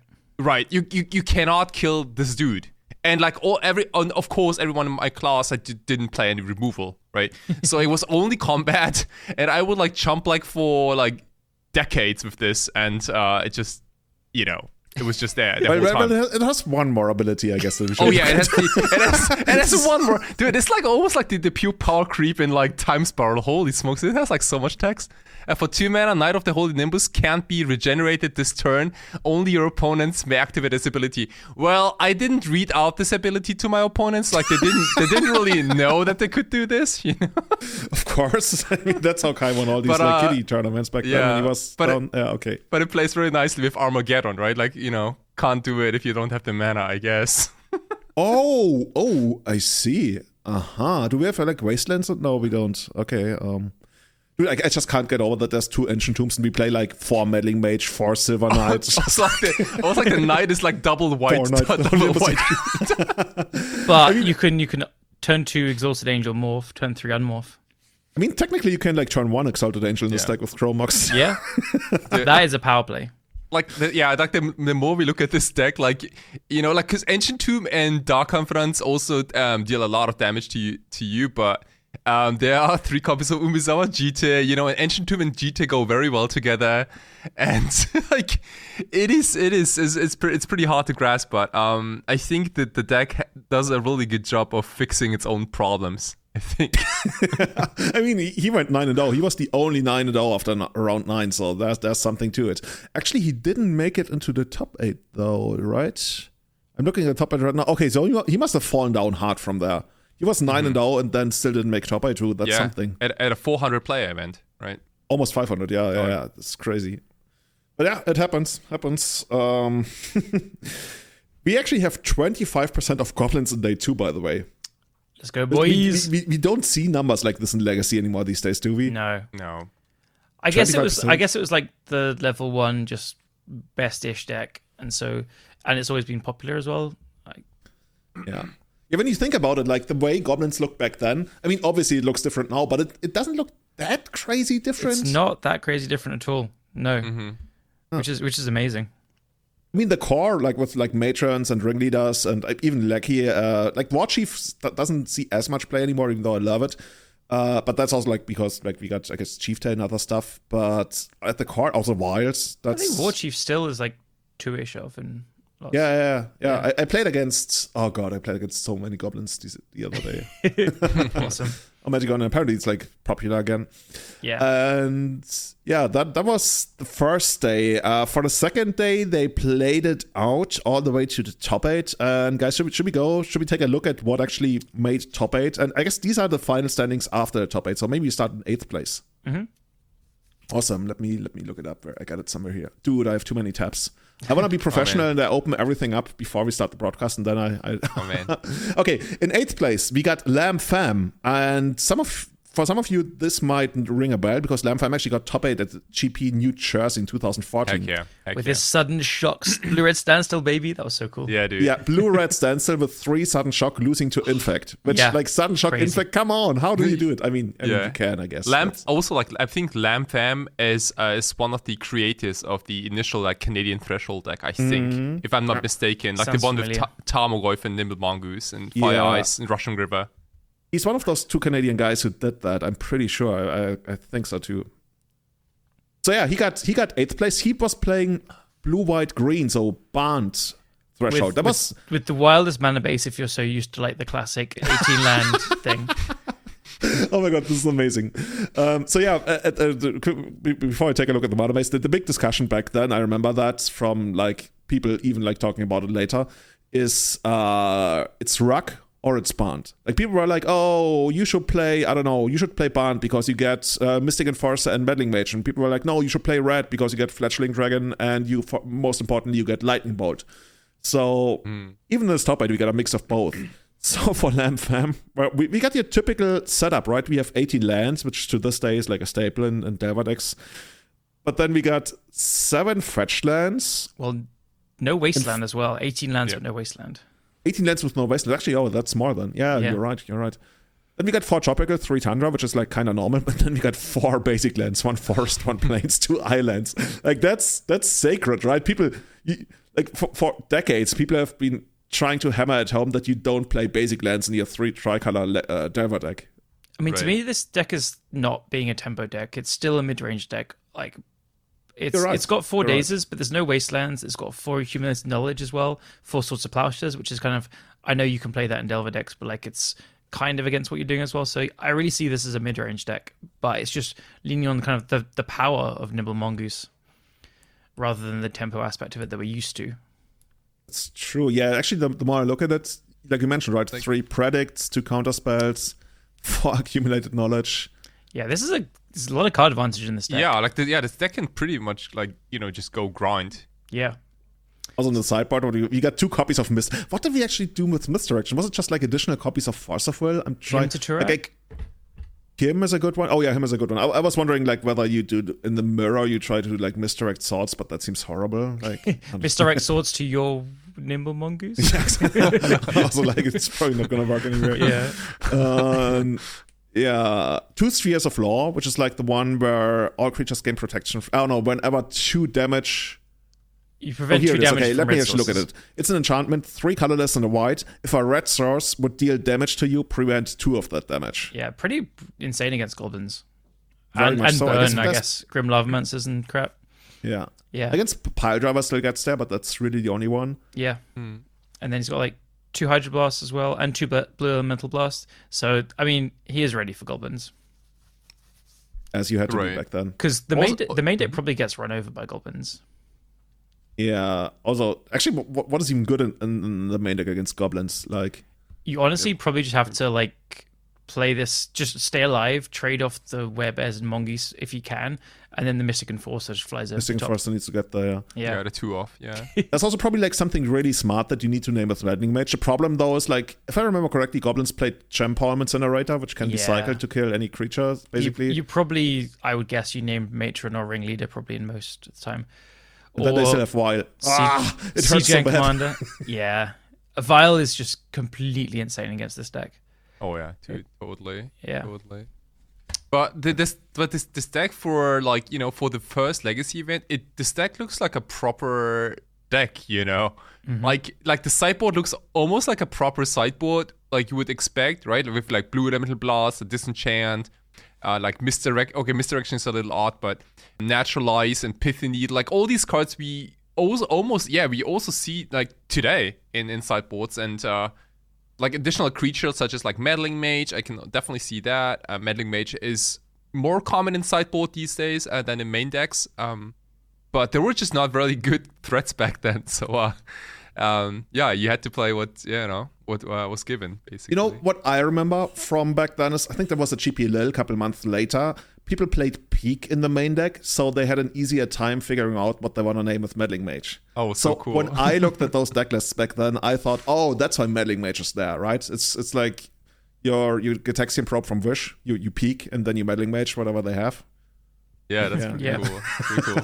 Also, when you play a format that like where no one has a clue what they're doing, like you better want to peek, you know. Peek and see your bandages. That's how you explain it when you go to the top 8 of the biggest GP in a while. Like, oh yeah, I just want to see what they got. What if you like? Because it might have happened like a lot of the times where when you Meddling Mage something that's not in their not in your opponent's deck, maybe. Mm-hmm. Peak name bandage. Yeah. Get that? I wonder whether like Bandage randomly won a game where like somebody was like attacking with like, well, I guess not a Tarmogoyf, but let's say a Fletchling Dragon, and then you bandage for the exact 1 damage that you needed to survive and swing back for the win. I do it totally. But like, you know, like I mentioned this with like the proper sideboard because I want to quickly transition to the what is it, the 6th place in this top 8 who did exactly the opposite. Ben Goodman, I'm sorry, Ben, but I'm gonna shit talk your sideboard for just really quickly because this gentleman has 3 copies of Nimble Mongoose in the sideboard. In the sideboard. It's for like standstill, I guess. What is happening, dude? Like, why they have 3 Nimble Mongoose? Like, why not 4? I'm just gonna point out one thing. It might be an error because I see 3 Pithing Needle main deck. Maybe that's meant to be a switched around. Oh, dude. Okay, well, Ben, I think you're good. I'm guessing. Look it up on the Wizards website, then. Oh my goodness. This is on the web archive, and it probably is just Wizards reporting it wrong from 2005. Please, because it would make sense. It would be hilarious if Nimble Mongoose was so on the Wizards official website. It says that the Nimble Mongoose is in the sidebar, but yeah, it looks awkward for sure. And there's 3 Pithing Needle main deck, which doesn't make sense. Dude, he's probably like never hearing the end of this, like all around the world. Everybody like, oh, by the way, I'm Ben. Oh, Ben Goodman, the guy the Mongoose. The Mongoose dude. Like, he probably like changed his name by now or something. But who knows? Yeah, maybe Ben really hated Ethervile. Like you never know, right? Like you know. I mean, it's possible. Like Ethervile, maybe this like is real. The more I look at this meta game and like the dominance of goblins, that the more I think that it's not crazy to have main deck hate for Ethervile. Dude, the thing is, okay, so here it is. I remembered that at GP Lil, people had main deck Etherviles in Threshold. And I just looked it up and it's actually true. Helmut Sommersberger won GP Lil in 2005. He literally played 2 copies of Pithing Needle in main deck in Barnes Threshold. All right, Kai, flip a coin. You can shit talk it on a heads. You know what? You can flip a coin. Heads, Ben's deck gets shit talked. Tails, we think it's an error. Oh, like you like I don't need to flip a coin. I already know that this is a shit deck. So, Aww, dude, it has 3 Sleight of Hand and 4 Serum Visions. And 1 copy of Disrupting Show. Honestly, I don't even remember what it properly. Like, it counters something, you have to pitch something of the same mana cost, right? Yeah. Yeah. That's not awkward at all. Okay. If these people could see, like, I don't know, Force of Negation these days, they would be like, oh my god, You got the future I technology. mean, can't counter turn one lucky. Oh yeah, see, that's another big thing. Yeah, we keep going back to this. This is so important. But yeah, this deck also like a lot more mid-rangey with like 4 predicts. I mean, it doesn't have accumulated knowledge, but it also does, of course, have them 3 copies of Mystic Enforcer and 3 copies of T-Water's Crusade. You know, sideboarding back then was like a lot more straightforward. You goblins, okay, I T-Water's Crusade. Yeah, 3 Armageddon as well. 4 copies of Hydroblast, which is like how many ways do we have to answer turn 1 Lackey? We got like 4 Hydroblast, we got 4 Swords to Plowshares, we got 4 Force of Will. 3 Nimble Mongoose to sideboard in. Yeah, which we probably do. We got like, if we are on the draw, we can have like 2 Engineered Explosives and like all of our 2-drops. Like, yeah, you really had to fight tooth and nail to not get done in by Lackey. I really gotta stop this Goblin Lackey. I gotta board in this Nimble Mongoose. You board in the Nimble Mongoose, and then you like open a hand of like your basic planes, 2 of your basic islands, and then. But it's so beautiful, right? Because you got your Goblin Mongoose, so even if they have Champ Helmets Incinerator, they cannot get rid of the Mongoose. Mm-hmm. That's like Goblin Lackey gets like stonewalled. I think like we should probably make a poll between like Nimble Mongoose and Bandage. I think we need to find out if this main deck is right though. I can be convinced that you're right. I can be convinced. But see, I'm like 99% sure because it's. If you look at a little later on, that was a thing, and Helmut Sammersberger won with 2 Pithing Needles in the main deck. Fair enough. The Mongoose in the sideboard is awkward, but Needles in the main deck is very much a thing. I guess Vile just single-handedly destroys this deck, doesn't it? Yeah. Also, maybe it's not as crazy if you think about like how people build decks. Maybe maybe Ben had his 75 figured out. He just wanted to see like where like which part of the deck he only wants in game number 1, right? So it's like he already knew about the 3 Nimble Mongoose and the 3 Pithing Needle, but he just split basically just reversed the order. I see. you don't need to like make it look good. It's just you don't need to feel guilty about this. I don't know. But yeah. Okay, so there's another threshold deck, and this time it's Ruck or Canadian Threshold. It's not really what we would later go on to call Canadian Threshold, but it's still Ruck. Well, what do we call it? Like Ruck Grow back then? Ruck Threshold, I guess. Played by Pat McGregor. Isn't that like some mixed martial arts fighter or something? I'm pretty sure there's like Patrick McGregor. Isn't that? He either played like Anakin in the Star Wars movies or he's like a mixed martial arts fighter. Oh, yeah. I know who you mean. Which one though? No, the fighter. Irish guy. Yeah, exactly. Yeah. And apparently he got top 8 in GP Philadelphia 2005 playing Ruck Threshold. Yeah.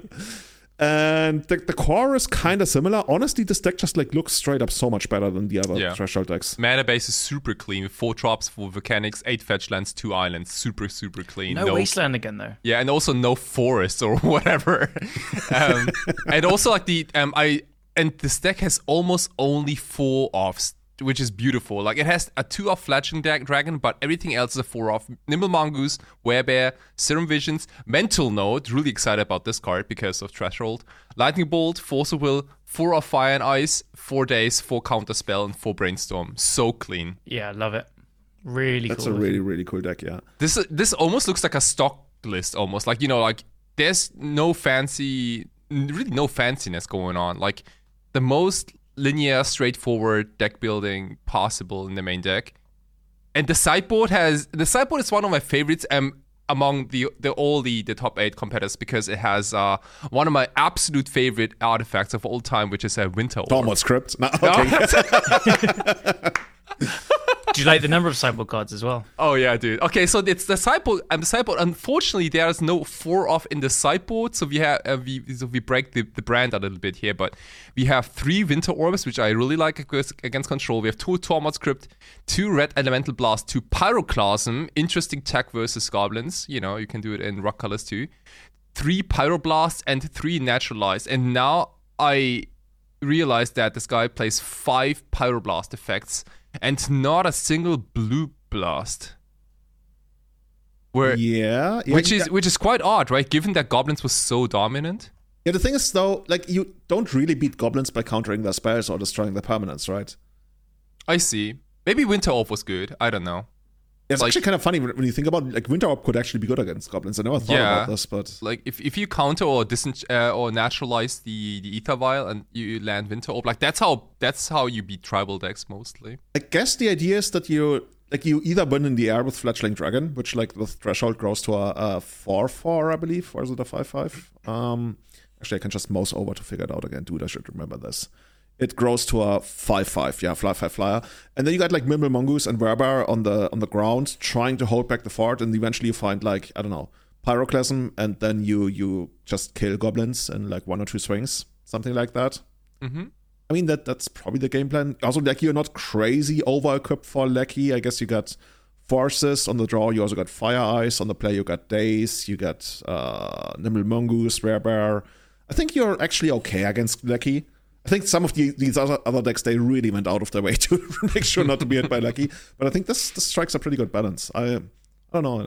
At the time, I remember I thought I liked Band strategies a lot more, but I quickly grew to like Rock Delver the most out of all. But I call it Delver, right? You get the idea. Like tempo, threshold, what do you want to call it? So, oops, no, I clicked the dragon. Shouldn't have done that. Tells me it's not allowed in Modern. Too bad. Would have been too good. Pleasant Dragon, though. What a hero. Yeah. Yeah. The red Mystic Enforcer. Mm-hmm. So we got 5th place, Paul Serengnisi. Is that, no, that last name? Sigorini is the one who with Dave Garrett, made Team America, so this is a different Paul. Now, this is by far the coolest deck in the top 8. It is, right? It's so cool. Okay, yeah, take it away. Oh my god. So it's named Salvage Game. And so just to like ease you in, it's got 2 Auric Salvages and 4 Lion's Eye Diamonds and a Pirate Spellbomb. So that, if anyone doesn't know, I guess you're playing Legacy, so you know Salvages and LED is infinite mana. Pirate Spellbomb you then rebuy to pirate them out. But it gets wild.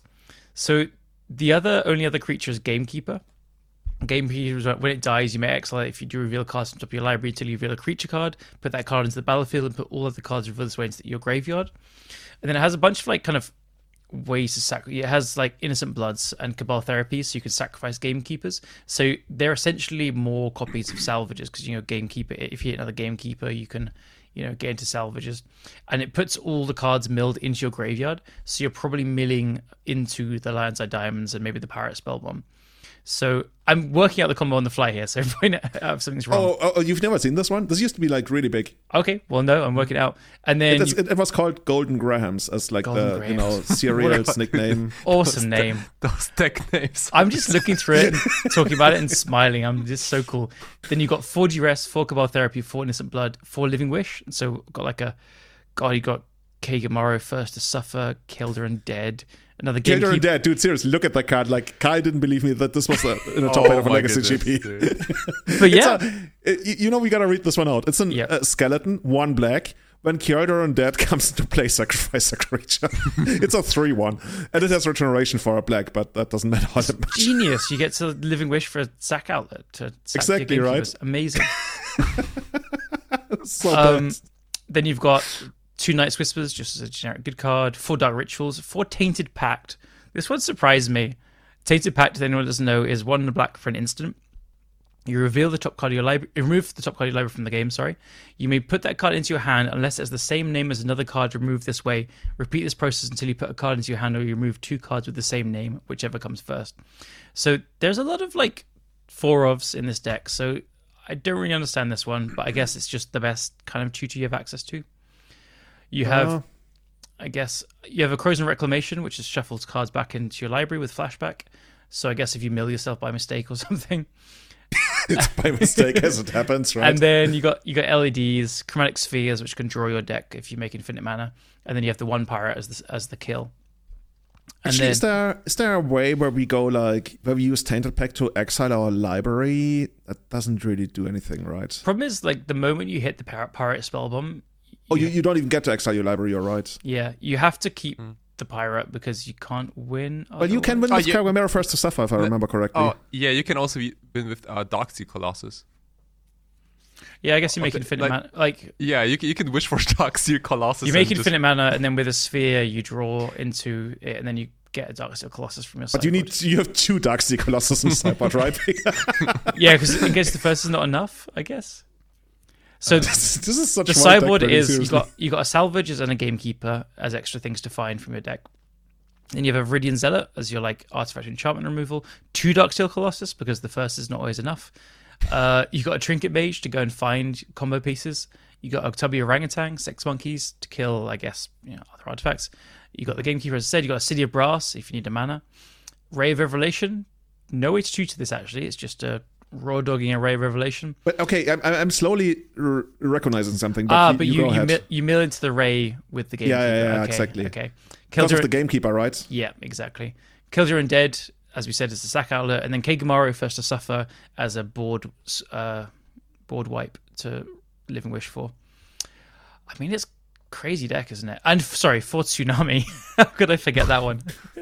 Tsunami is 3 in a green, all islands and player destroyed. Just screw you. Easy, straight. These sideboards were a lot more straightforward. Like, I need removal I can Living Wish for. Okay, let me get this Kagamaru First to Suffer 5 mana creature. That's how we do it. But yeah, you know what you could actually do? You could take out like the Salvagers and some part of the combo, and you just bring in 2 Darksteel Colossus, and then you Gamekeeper into Darksteel Colossus against a non-Swords to Plowshares deck. Yeah, I guess so. Yeah, that makes sense. I wonder if, like, that's also like why there's 2, so I don't know, maybe. Oh, just in case if you draw the first one, maybe. Yeah. Because exactly. there's no brainstorm. I think the 2. I think I bet you're bang on, and it didn't occur to me at all. It could be it. I'm not sure. How can goblins be a Darksteel Colossus? No, this is really smart, right? Because like if you looked at the previous sideboards, like we saw like Tormod scripts and things, right? And people are definitely going to bring in those like heavy sideboard hitters. So this is almost like a sort of like a show and tell deck post sideboard. we will do the evolution of show and tell one day. Maybe that's another episode. But again, like you better not cast this innocent blood afterwards. Like it's dude, there's so much stuff going on in this. This is by the way, I mentioned Golden Grams. Golden Grams is similar, but it wasn't that tacked out. It was straight up just a Gamekeeper Salvagers combo. But this is a little bit more next level.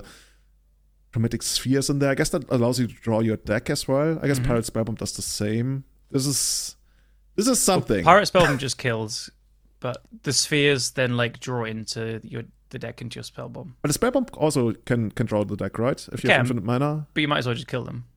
But you can draw a deck at the same time. So much better. We saw the line. But you can draw a deck and then kill them. That's fair. I mean, that's a Marco Sebald line, right? First, I'm going to draw my deck. Yeah, that's true. It's true. By the way, Innocent Blood, one of the coolest, cleanest answers to turn 1 Goblin Lackey in the format. Yeah. Yeah, that's just like nothing they can really do about that. Unless they go Chrome Mox 2 lackeys. Nothing they could do. Hashtag 2 lackeys. Okay, 2 lackeys, one attack or something. Okay. And then at the end, you got like 19 lands, just fetches and basics and jewels. Yeah. What a cool deck. Like, yeah. As I said, I hadn't seen it before, so I was working out as I went along, so I'm probably missing some nuances, but so cool. A little surprised to not see any like sack lands. Phyrexian Tower, yeah, the Phyrexian Tower, right? Like, cause that card is like one of the best sack outlets, and I almost did the really stupid thing where like I went through. You got salvages, you got gamekeepers, so obviously you'll have some Phyrexian Towers. Then I looked quickly, I was like, oh, there's not actually. Okay, yeah. I mean, you have Innocent Blood and 4 Chemotherapy, so that's like 8 sack outlets. Sure, yeah. But instead of like Phyrexian Tower, we have like Kildron Dead. Yeah, exactly. In the sideboard. It's like maybe that's actually the better card to wish for on Phyrexian Tower. What's also another little layered thing is because the gamekeepers, technically you've got 3 gamekeepers main deck and 2 salvages. Technically you could hit like the 2 other gamekeepers before the salvages. But but then you mill the Cabal Therapies, which is really nice. So you can still miss. There is a tiny fail rate, but I didn't clock that at first as well. So you usually will just get salvages. It's so funny you mentioned that because it literally took me over a decade to figure out that, like, because I was literally wondering, like, years ago, what if you Gamekeeper into Gamekeeper? It's like, oh, yeah, there's Chemotherapies in the yard as well, most likely. It's like, okay. But you know, the top 2 cards of your library just Gamekeepers. So like Gamekeeper. Yeah, exactly. Okay. So now we move on to the semifinals. So in the semifinals, Pasquale Ruggiero dropped out playing Red-White Rifter. And Rifter, very much an old school deck. Based on what's it called again? Astral Slide. Slide. Why is there no Astral Slide? Oh, okay. Whoa! Wait, there's no Astral Slide. I guess it's just like leaning on Lightning Rift, And Oh, that makes so much more sense. Yeah. Astro you have Slide was nothing like, to, okay, yeah, see, Astro Slide is what I did in Extended, and I was like, bad. But this is straight up just Rifter with Lightning Rift. Where is it? It's the one where you can cycle whenever you cycle, you can pay one colorless, and if you do, you get to shock somebody, right? Or something. Okay, you know what? I'm actually going to read it out. yeah, you shock something. Okay, so this is, at the core, this is a red-white control deck. Lightning Rift is an enchantment, one colorless and a red. Whenever a player cycles a card, you may pay a colorless. If you do, deal 2 damage to target creature or player. So this is actually especially interesting because if you played the mirror, both players could activate their Lightning Rift if somebody cycled a card. So that might be a lot more awkward. Then at the core, where do we start here? Like, this is so different from anything anybody ever played, right? Like, red-white control hasn't been a thing in Legacy in like 20 years or something.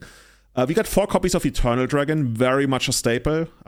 Cycled to find your plateaus, I guess, and also triggered the Lightning Rift. Abeyance, another card. Well, this is Orm's Chant before Orm's Chant was a thing, right? It's an instant, a colorless, and a white, and until end of turn, target player can't cast instant or sorcery spells, and that player can't activate abilities that aren't mana abilities. Draw a card. I mean, draw a card is why it's like 2 mana instead of 1 mana, I guess, compared to Orm's Chant. The thing is, like, printed on the card, it literally just says, or activated, or abilities requiring an activation cost. So I remember, and I don't know if that was ever the proper text for it, I remember there was a time where people played this to literally time walk, because the opponent couldn't tap their lands for mana, right? And I don't think that was ever how it worked, but I remember when I started, people played it like that. And I'm not sure that's ever how it worked, because that seems a little bit broken. Instant speed time walk, yeah, sure. Yeah, I mean, they can still attack you, I guess. But yeah, that's a way to I guess, protect your combo, time walk your opponent in some ways, especially against combo, right? Against combo, you can stop them somewhat dead in the tracks. Then you got Akroma's Vengeance, which is a 6 mana sorcery, destroy all artifacts, creatures, and enchantments, and it has cycling for 3. You got Decree of Justice, which I guess if you ever played it, it was 2 colorless and 2 white, and then XX, create X white angel creature tokens with flying. Nobody ever did that. But you could also cycle it for 2 colorless and a white, and when you did, you could pay X and create X 1/1 soldier creature tokens. So that was a way to get around, for example, Landstill. Landstill played it itself. Here we play 3 copies of it. Okay. We play more cycle spells. We play Renewed Faith, which you can cast for 6 life or cycle for 2 life. Slice and Dice, that's a really cool one. You could cycle it for colorless and a red, and it would deal 1 damage to each creature, or you can cast it for 6 and deal 4 damage to each creature. I played this as anti Young Pyromancer tech in Legacy. Oh, you did really? During the like Dig Through Time or Treasure Cruise days. Really nice. Yeah. People were really desperate back then. Yeah. Oh, that's cool. We also got 2 copies of Pyroclasm, 2 copies of Disenchant, of course, 4 copies of Swords to Plowshares, 2 main deck copies of Rune of Protection Red. Hell yeah. Just screw you, goblins, slash your cycles. That's such a different... Legacy was a very different beast back then. Yeah. We also got 3 copies of Humility. I guess it makes a lot of sense when you have like Decree of Justice, like you can become also, the king of humility. Also, like Humility plus Slice and Dice is just bonkers, right? Ooh, like everyone is, every creature is a 1/1 without any abilities. Like, and Slice and Dice is literally Wrath of God for 3 mana at instant speed, and you draw a card. That's pretty good. It's just like, bro, that's pretty good. That's reminds me good. of Terminus. Yeah, also you got 8 cycle lands, 4 Forgotten Cave, 4 Secluded Steppe. You play 26 lands altogether, which I mean, yeah, you have 8 cycle lands, but that's a lot. That's a lot. But the game plan is pretty straightforward, right? You get Lightning Rift down, and then you just kill everything, and eventually you just end up winning because Decree of Justice is just like better than everything. Yeah. Also, you got some kind of inevitability with like Lightning Dragon, especially in the first game, and they probably don't attack your yard. So, I mean, I can't really get excited for this kind of deck because it's just like red-white control, and like whoever gets excited for red-white control, but... I think it's cool. It's cool. It's cool. It's pretty destructive, but it also it has almost nothing against combo decks except those 3 copies of Abeyance. And the 4th copy in the sideboard, yeah. And the 4th copy in the sideboard. But yeah, this deck is pretty much like, dude, fuck all creatures. Really. Yeah. Like, all of them. There's 3 Rule of Law in the sideboard. I mean, you gotta do something, right? But Yeah, there's even like two more pyroclasms in the sideboard. Like what? What the hell's going on? I mean, there's also Pulse of the Fields in the sideboard. Looking at the metagame numbers and the top 8, like combo wasn't really a thing. Yeah, I mean that's what I talk about when. I mean, I sound like the old man yelling at the cloud, but the legacy I grew up in, combo was a lot less pronounced than it is today. I think these days when you go to a big tournament, you have to have combo on your mind, like on your radar. And back then, most combo decks were like, They were like, okay, but not nearly as dominant as they are. Like, I can't even say combo decks are dominant in Legacy right now, right? I mean, I guess they have been at times. But back then, really, combo was more like, oh yeah, I guess that also exists. But a lot of them were not nearly as good relative to the rest of the formats as they are, or as they have been for like 10, 15 years now. Mm-hmm. And I always blame Griselbrand. For me, like, there's combo before Griselbrand and there's combo after Griselbrand. And I guess Past in Flames also like was a huge... I mean, that's all the same year, right? 2011. Yeah, dude. Innistrad block fucked everything up. Yeah. Callum came into the format and they were like, okay, let's step up the game for combo Let's here. go. Yeah. So, yeah, as I mentioned, like, Pulse of the Fields in the sideboard, that card has been so frustrating to a lot of, like, new players because I didn't know how to beat that card. It's an instant, you gain 4 life, then if an opponent has more life, then you return Pulse of the Field to its owner's hand.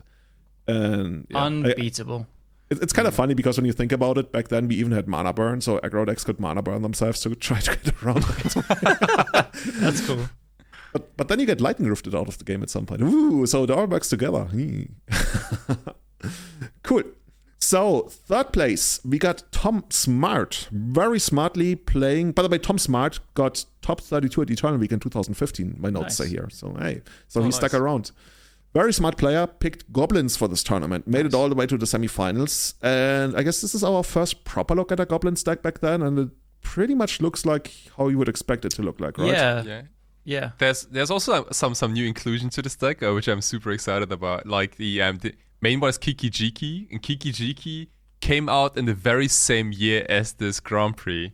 Like Kiki-Jiki also came out in 2005, and like it was Champions of Kamigawa, right? Yeah, exactly. Yeah, Betrayers of Kamigawa, I think. Yeah.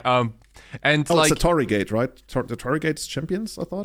The Gate is. The first one, Champions. You're right, it's Champions. Betrayers is the star. The star. Yeah. It's like a shuriken. It's like like the thing you ninjas throw. Anyway, yeah. But like with limited testings, I'm super impressed to see Kiki-Jiki already in a deck like this, right? I mean, maybe it's pretty obvious to copy like Siege-Gang Commanders and other things like Matrians and things, but if you only see one copy of Siege-Gang Commander in exchange, you get this Kiki-Jiki, which can kind of like copy anything you already have, which I think is a pretty good move, really. Yeah. Yeah, like I just had a quick look at Jonathan Soms in first. Like he didn't have it either. So yeah, it's pretty heads up to just it's a 5 mana card. And I know you have Lackey to kind of cheat it in sometimes, but to put an expensive card like that in your deck kind of just after coming out is always a bit risky and stuff. But I mean, now we know, obviously after years of it around, we know how powerful the card is. Right, but it's so cool to see two Goblins decks in the top 8, and they're both so different. Like this, for example, by Tom Smart, also has 3 copies of Swords of Plowshares in the main deck already, which might be a game changer in the mirror, maybe. because you got outs there to their Goblin lackeys and not vice versa. Yeah, I don't know. It was pretty common back then for Goblins to splash either white or red. Splash red. Either white or green. Sometimes people splashed green for Tin Street Hooligan because it allowed you to destroy Chitter. But can you... Okay, that's actually pretty hard to see if you haven't played back then. What is the problem with Tin Street Hooligan destroying Chitter? There's a big problem. In this deck? In Goblins in general. And it's also present in... this deck, yes, it's also present. If this deck was to play Tin Street Hooligan, what is the problem if you want to destroy Chitter with it? If you had like green mana. Well, there's no Tiger. Okay, if you had green mana. Yeah. Is it a May or must effect? Because you can't Violet in, is that the answer? Let me actually look it up again because I need to reread the text on Tin Street Hooligan. maybe there's no problem. Here it is. Okay, yeah. So I'm going to read it out to people listening and playing along at home. Tin Street Hooligan. A colorless and a red Goblin Rogue 2/1. When Tin Street Hooligan comes into play, if green was spent to play Tin Street Hooligan, destroy target artifact. So that's a way to destroy Chitter. But what is the problem? What is the big problem, and why did this tech eventually not stick and people played white instead? Because you think that's pretty cool, right? But there's a problem. And it's pretty cool, because when I learned about it, I was like, oh, damn, you're right. I'm trying to work it out. I mean, this is it's not easy, like, you have to play a Tiger, right? No, like, let's say you have the mana available, yeah. Okay.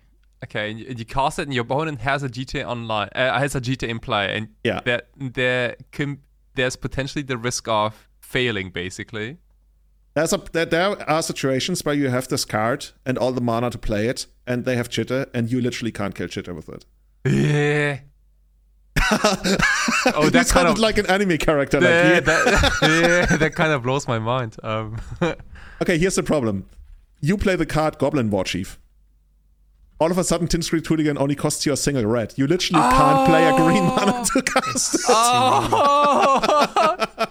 That is so cute, though. That is such a cute answer. That would have taken me a long time.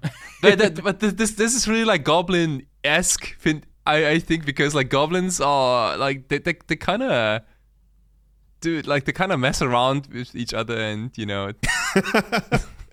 Yeah, I just noticed that because I thought like, oh, that's so cool. Like we can play it like on the same color, and like the goblin, we can tutor for it, and then like all the goblin players at my local meta were like, yeah, but have you seen War Chief?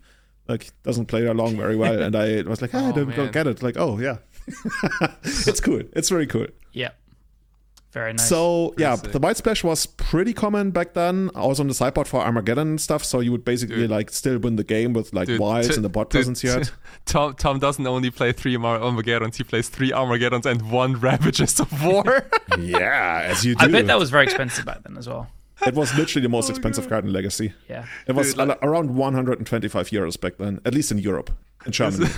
Splitting up Pyroblast is like for pussies, really. Like splitting up your Armageddons is like for real, man. Just so you don't get meddling maged. It should be like 2 Ravages. Come on, Tom. I remember seeing the card back then, and somebody played it in Munich, and I was like, "Whoa, this person must be very expensive, very, very rich." Rich, yeah. I've got a question for you guys. There is also 3 pyrotechnics in the sideboard. Do you think that's meant to be pyrokinesis? Probably wrong. I'm pretty sure that's pyrokinesis. Like we're not paying 5 mana to deal 4 damage. Yeah. Okay. Just checking. I mean, pyrotechnics goes face. Yeah. I mean, I don't know. Maybe he talked to Ben Goodman before the tournament. He's like, okay, well, like, we both have like 3 slots on our sideboard. We really want to play like the dumbest card. I will not take this Ben Goodman slander. I was going to say, like, Ben Goodman has more GP top 8s than Callum and I combined. Yeah. All right. So yeah, and then your usual stuff like Pithing Needle, one of the biggest sideboard cards in like the format at that time, Disenchants, and yeah, this is pretty straightforward, right? Yeah. This is what you call a goblin deck. Also, 3 copies of Wasteland, I guess. And no copies of Shade and Port. Oh yeah, I guess if we Splash, that wasn't as popular back then. Also only 22 lands. I thought goblins played 24 lands back then, but I could be wrong. Both of these top 8s have 22. Yeah. Maybe at my time, people played more like when I came into it like a year or 2 later. Yeah, a year or 2 later. Also, maybe just, I don't remember. Okay, so let's say 22 lands. Only 3 copies of Wasteland, but yeah, you already mentioned, right, how the Threshold decks, they didn't really play Wasteland. I mean, it makes a lot more sense when you think about that they were more mid-rangey. They didn't try to temper you out with their, like, Mystic Enforcer, which came on like, I don't know, turn 7 or something. It's funny because it's a very similar list to what people play in pre-modern. I've played it, and for me, Port has been like 10 times better than Wasteland. So it's just interesting to see here. Yeah, especially when people play like so many basic lands, right? Mm-hmm. Yeah, just like so much easier to cut them off a color or something, and then they will never cast their Knight of the Holy Nimbus or whatever it's called. Yeah, Hokey Pokey. There's Knight of the Holy Hokey Pokey where you have to make a dance or something, and then something happens. Yeah, that's in the top 8 as well, right? Close, like probably ninth place. Probably the sideboard, yeah. Missed on breakers. So yeah, now we arrive at the finals here, and the finals was pretty cool. The finals was Chris Picula on his signature deck, that guy Ale, against Jonathan Sonner on Goblins. Do we want to go through like what the coverage actually like has in store for us, guys? Yeah, we could touch on like the best bits at least, because I think we should link it in the show notes, because it's well worth to like have a look yourself and look at the pictures, and it's so endearing. I love it. So they start off with the first game. Game 1. Chris shrugged and kept his opening hand. Duress. There are only 4 targets in my deck. What am I supposed to do? Not Duress. I love it. It's just so good. I mean, a few lines later, he then uses Duress to curse scroll and hit it. So, there's a reason. But Yeah. Loving it. But yeah. So yeah, you got to read all of this. A lot of like favorite cards of basically the history of Legacy. Like John starts with Mock Fanatic, then Tukushake comes down Chris's side of the board. Pile Driver comes along. This is just like Jared's Verdict, discarding Siege Gang and Pile Driver, Curse Scroll, taking out something. Chris tried Jared's Verdict. You're getting some good ones, and nabbed Siege Gang and another Pile Driver. Let's go.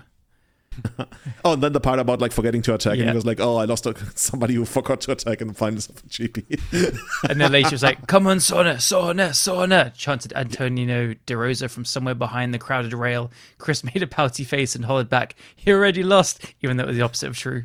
I love it, dude. That coverage is great. So definitely check it out. Should we take a look at the deck lists maybe here? Yeah. So most people they've heard of Dead Guy Ale, right? That was this kind of cool homebrew that Chris brought to the tournament. 23 lands, 4 scrublands, 4 wastelands, 10 swamps, 4 Bloodstained Mire, 1 Tainted Field, which I think taps for like black and no colorless. And when you control a swamp, it taps for it's either scrubland, white or it's a scrubland if you control a swamp. Otherwise, it's a what's it called? Waste. Yeah, it's pretty terrible. But I guess I'm surprised there's not just a couple more like polluted deltas here. But hey, Chris is the legend, not me. It's cool. It's cool. Yeah. So for creatures, we got 4 Dark Confidence, 4 Hypnotic Spectre. Dude, gotta love it. Like making top 8 of a GP with Hypnotic Spectre, that's always a special award. 3 copies of Nantuko Shade. Yeah, and that's the creature suite. This is like Be Still My Beating Heart. Such a cool creature suite. It is, right? It's so cool. I'm gonna cry. It's so cool. We got 4 copies of Dark Ritual to especially get that really cool turn 1 hippie start, I guess. 4 copies of Duress, which only hits, I guess, Etherby against goblins. 2 copies of Jared's Verdict. 4 copies of Hymn to Torach. 4 copies of Sinkhole. 4 copies of Vindicate. Like, we are really going hard on the lands here. 2 copies of Curse Scroll, which I guess gives you some kind of inevitability, kinda. And then 2 main deck copies of Engineered Plague. Let's go. Yeah. Awesome. In the sideboard, we got 2 copies of Dark Blast. Another thing to like play around Lecky forever. I guess 2 more copies of Engineered Plague. 2 copies of Phyrexian Negator. I would guess that's against like combo or something. Yeah, I think so. Yeah. Kind of, or like Control even. I don't know. Like maybe like Control that only has Source of Plowshares. Something like that. You probably wouldn't bring it in against Drifter. Yeah. 3 copies of Sideboard All-Star Pithing Needle. You just can't get rid of it. 2 copies of Swords to Plowshares. I just didn't notice that it's not even in the main deck. Well, the main deck is like 80% black cards, right? That's true. At this point, like there are only 4 scrublands and 1 Tainted Field, and I guess 4 fetchlands. But yeah. Mm-hmm. And then 4 copies of Withered Wretch. For me, that was like an extended All-Star at the This time. is the old Scavenger Use. Oh, yeah. This is Scavenging Use before Scavenging Use was cool. Actually, this card was also like really cool. Yeah. It's 2 black, 2/2, Zombie Cleric. Pay 1 colorless, remove target card in a graveyard from the game. I still have copies of these that I opened in boosters back in the day. It's very cool. Yeah. I played a lot of this, like in my extended days. Yeah. There's also another really cool quote in it where it says, where is it? He goes, it's about they both like compare how many lands they've killed or something. It goes, "I've destroyed some lands this weekend," said Chris as the 2 players looked over each other's deck lists. "I've destroyed my fair share, but I would venture you have destroyed more than me." It's just Chris's deck just kills so many lands. This is just like the kind of deck that people to this day still try to make work, but can't really, right? But there's almost like every reasonably big tournament, people are trying to make this kind of deck work. What if we just play this through a Legacy League? Oh, dude, Kai, do you want to stream that on Wednesday? Come on, do it. God damn it. Let's get him. I reckon you can win, like, I'm going to say you could 2-3 with this. Honestly, you could get a 2-3 with this, just because like you have him, Dark Ritual, that kind of stuff. Are you kidding me? Like I mean, there's a lot of decks who still struggle Yeah, we against can this. maybe win 2 games, maybe. Yeah, against a no-show. All right, you've given up already. You No, don't have the but you know, spirit. but no. I'm trying to think like, you know, a part of me wants to play a deck. I don't know which deck, but like something with like a dedicated sideboard cards in the main deck already. Like those like main board engineered plagues, or like the what was it? The circle of protection red, I think, or like pith needle. Like those are like real statements. Like what if you played engineered plague main deck to name Orc, for example? What if you just play a deck of all sideboard heavy hitters and hope they line up well? I know, and you play your threats in the sideboard. yeah. Or sideboard nimble mongoose. Oh, good, dude. Let's go. Like you catch all cards on the sideboard and you bring them in and take out like the stuff that doesn't work, like the super dedicated hate cards that you got in the main. Like it's Bizarro World. Francis and I were talking on the weekend about playing like black white Rip Helm basically in this metagame, which is kind of just sideboard cards. Okay, you can do that. Yeah, but You man, say black white Rip Helm, is that also with Besiege the Queen? Yes, yeah. the mirror. So you just play like Enlightened Tutors and Rest in Pieces and Leyline of the Voids and Helms and like Incendiary Bridges and all that crap. And Beseech. Would have been really good back then, I would guess. Yeah. Cool. Damn. All right, we'll get Kai to play this. Sweet. Oh god. We're definitely we'll make it happen somehow. By the way, this is we already mentioned Chris got second place, and if I remember reading the coverage correctly, I think that was his third GP finals loss in a row at that point. Oh wow. Yeah, well, it happens. Still very much remembered and beloved to this day as one of the coolest players. So, but this tournament, Jonathan Sonne actually took the crown, playing Goblins, as we already mentioned. And this one, it's pretty straightforward, right? 4 copies of Port, 4 copies of Wasteland, all the 4-offs like Incinerator, Lackey, Matron, Piledriver, Ringleader, War Chief, Mock Fanatic, and then your... Yeah, he's not messing around with the swords and stuff. There's like 3 Siege Gang Commanders, no Kiki, but like this is just really, really goblins. Goblin Tinkerer, Scourge Prospector. By the way, some really cool interaction. Like I love telling these random stories. You know what Goblin Tinkerer does to Darksteel Colossus? Let me read it again. You don't want to have Darksteel Colossus against a deck that has Goblin Tinkerer. No, because it's just tap, deal 11 damage. Yeah, destroy target artifact, and then it deals 11 damage to them, and like the artifact You can do stays it again. around. Yeah. That's pretty cool. That's really cool. I'm loving that. So I guess that's one of the silver bullets he's got. He's also got Sharpshooter. You mentioned Skulk Prospector, which sometimes enables some broken stuff. But overall, like the main deck, very straightforward. Yeah. Sideboard, second copy of Goblin Tinkerer, 4 Pithing Needle once again. Like people hated activated abilities for passion back then. I mean, Goblin Tinkerer's got to be shut down. Then 3 copies of Price of Progress. Where do we want that? I mean, there was a land stack around, but it's not something you would account for. Was it in your like deck Explorations and Horn of Greeds and stuff? That was if you say Horn of Greed and Explorations, that's Turboland, which played like Walk the Aeons with like flashback for infinite turns and stuff. Nice. But there was like a deck that was more like Mana Bond. Like it also had Exploration, but basically the idea was to put in a bunch of like treetop villages And Nanticoke Monasteries, I guess. Yeah. It was like a lot more aggressive. A lot more aggressive. It's kind of weird when you look at the deck. That's like, oh, treetop village, attack you on the second turn for 3. Here we go. Strong stuff. Yeah, we got 4 copies of Pyrokinesis, 1 copy of Siege Gang Commander, and then The best till last. Huh? The best for last. Very much the best for last. This is one of my favorite like stories where I'm like, dude, did you know which card actually won a Legacy GP? And yeah, it's Patreon of the Aki. 2 copies of Patreon of the Aki. If you don't know what it does, I don't blame you. I didn't know either before I first saw this deck list. Goblins fans are shaking their heads right now. Yeah, it's a legendary creature spirit, 4 colorless and 2 red, 5/5. When Patreon of the Aki attacks, creatures you control get +2/+0 until end of turn. So you're thinking, why the fuck are we playing this? Except for like the gorgeous artwork, which is like, I'm not even sure what's going on there. Okay, no, I'm looking too deep into the artwork and it's doing weird things to me. Anyway, so it has Goblin Offering, and I don't want to read the minor text. It basically allows you to sacrifice goblins or something. I guess I have to read the reminder text if you guys don't remember what it is. Okay. You may cast this card anytime you could cast an instant by sacrificing goblins and paying the difference in mana cost between this and a sacrificed goblin. Mana cost includes color. The instant bit gets me. Like, I don't understand that at all. But yeah. That was actually unexpected. I didn't remember that was instant. Yeah. So I guess if they like play a removal spell or like they play an Engineered Plague, you just flash in a patron in response. It's so sick. Also, there are 3 copies of Siegekin Commander in the main deck. Like, if once you're out of gas, maybe you can convert the Siegekin Commander into Patron of the Aki, maybe. I guess. But So I think cool. more than anything, this is probably just like a solid answer to all these like Engineered Plague That's what it's kind of for, cards, yeah. maybe, right? Just to have something really like beefy on the battlefield. In game 2 of the finals, Chris has Engineered Plague down, and what's it called? Sonnet It's just game like 3, right? No, game 3. I think he lost with it.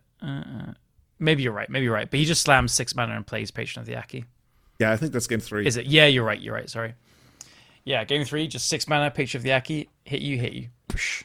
But game 3 is especially weird, right? Because basically the way it starts out is Chris goes for turn 1 Engineered Plague.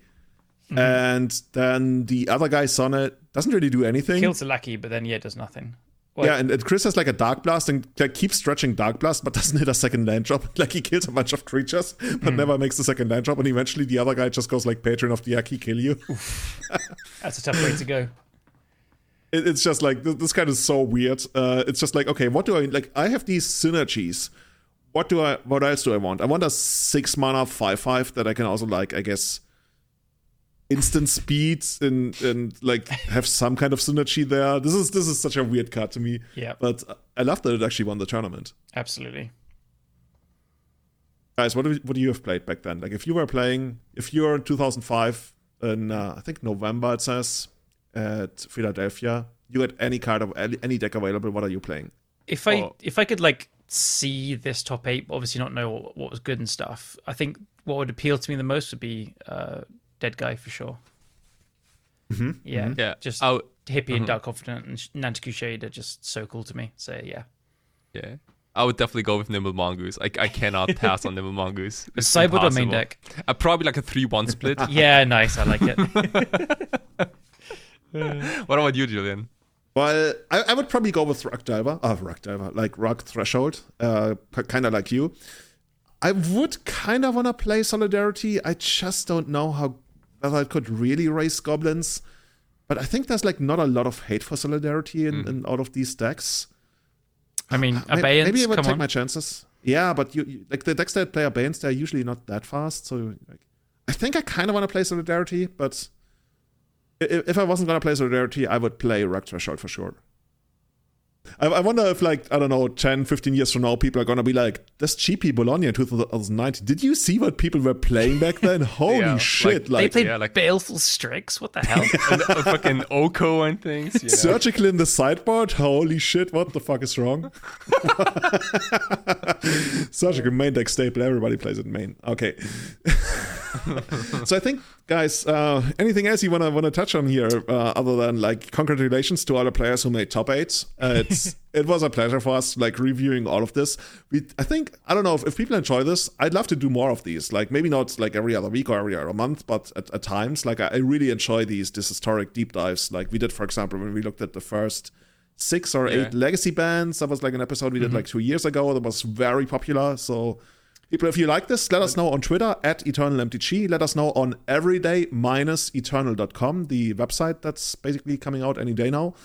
Or just send us an email at what is it like? Julian at everyday-eternal.com. I still want a better domain, but all like you know what's the problem with eternal domains? They're all taken by some kind of Christian organization. Literally, I looked it up. Like any kind of variation that you can do with eternal MTG, like they all belong to either some like domain hoarder or some kind of. There's like this Christian guy, this I don't know priest who owns eternal something that's related to us. That would also be a really good domain for us. But he also like uses it for. But he doesn't really use it. Okay, there goes my rant. Like we talked about Christianity at the beginning of this podcast, where Kai just faked his way in, and now they're taking away our domain names. So what can you do?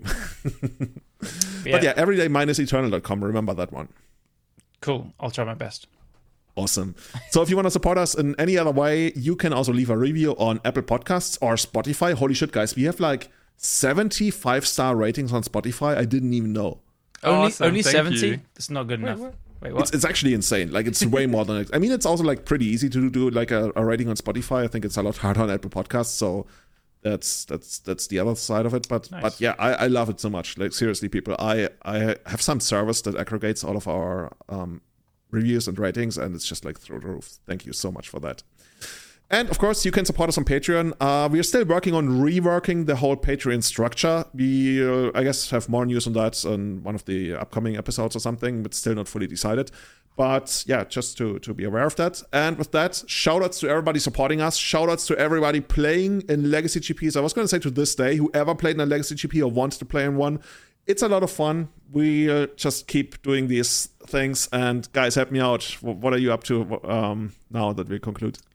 I'm going to build goblins to probably play tomorrow evening at my local. Oh, Tuesday night, right? Yeah. But I can't decide to go like Muxus and Mind Goblin or like classic goblins.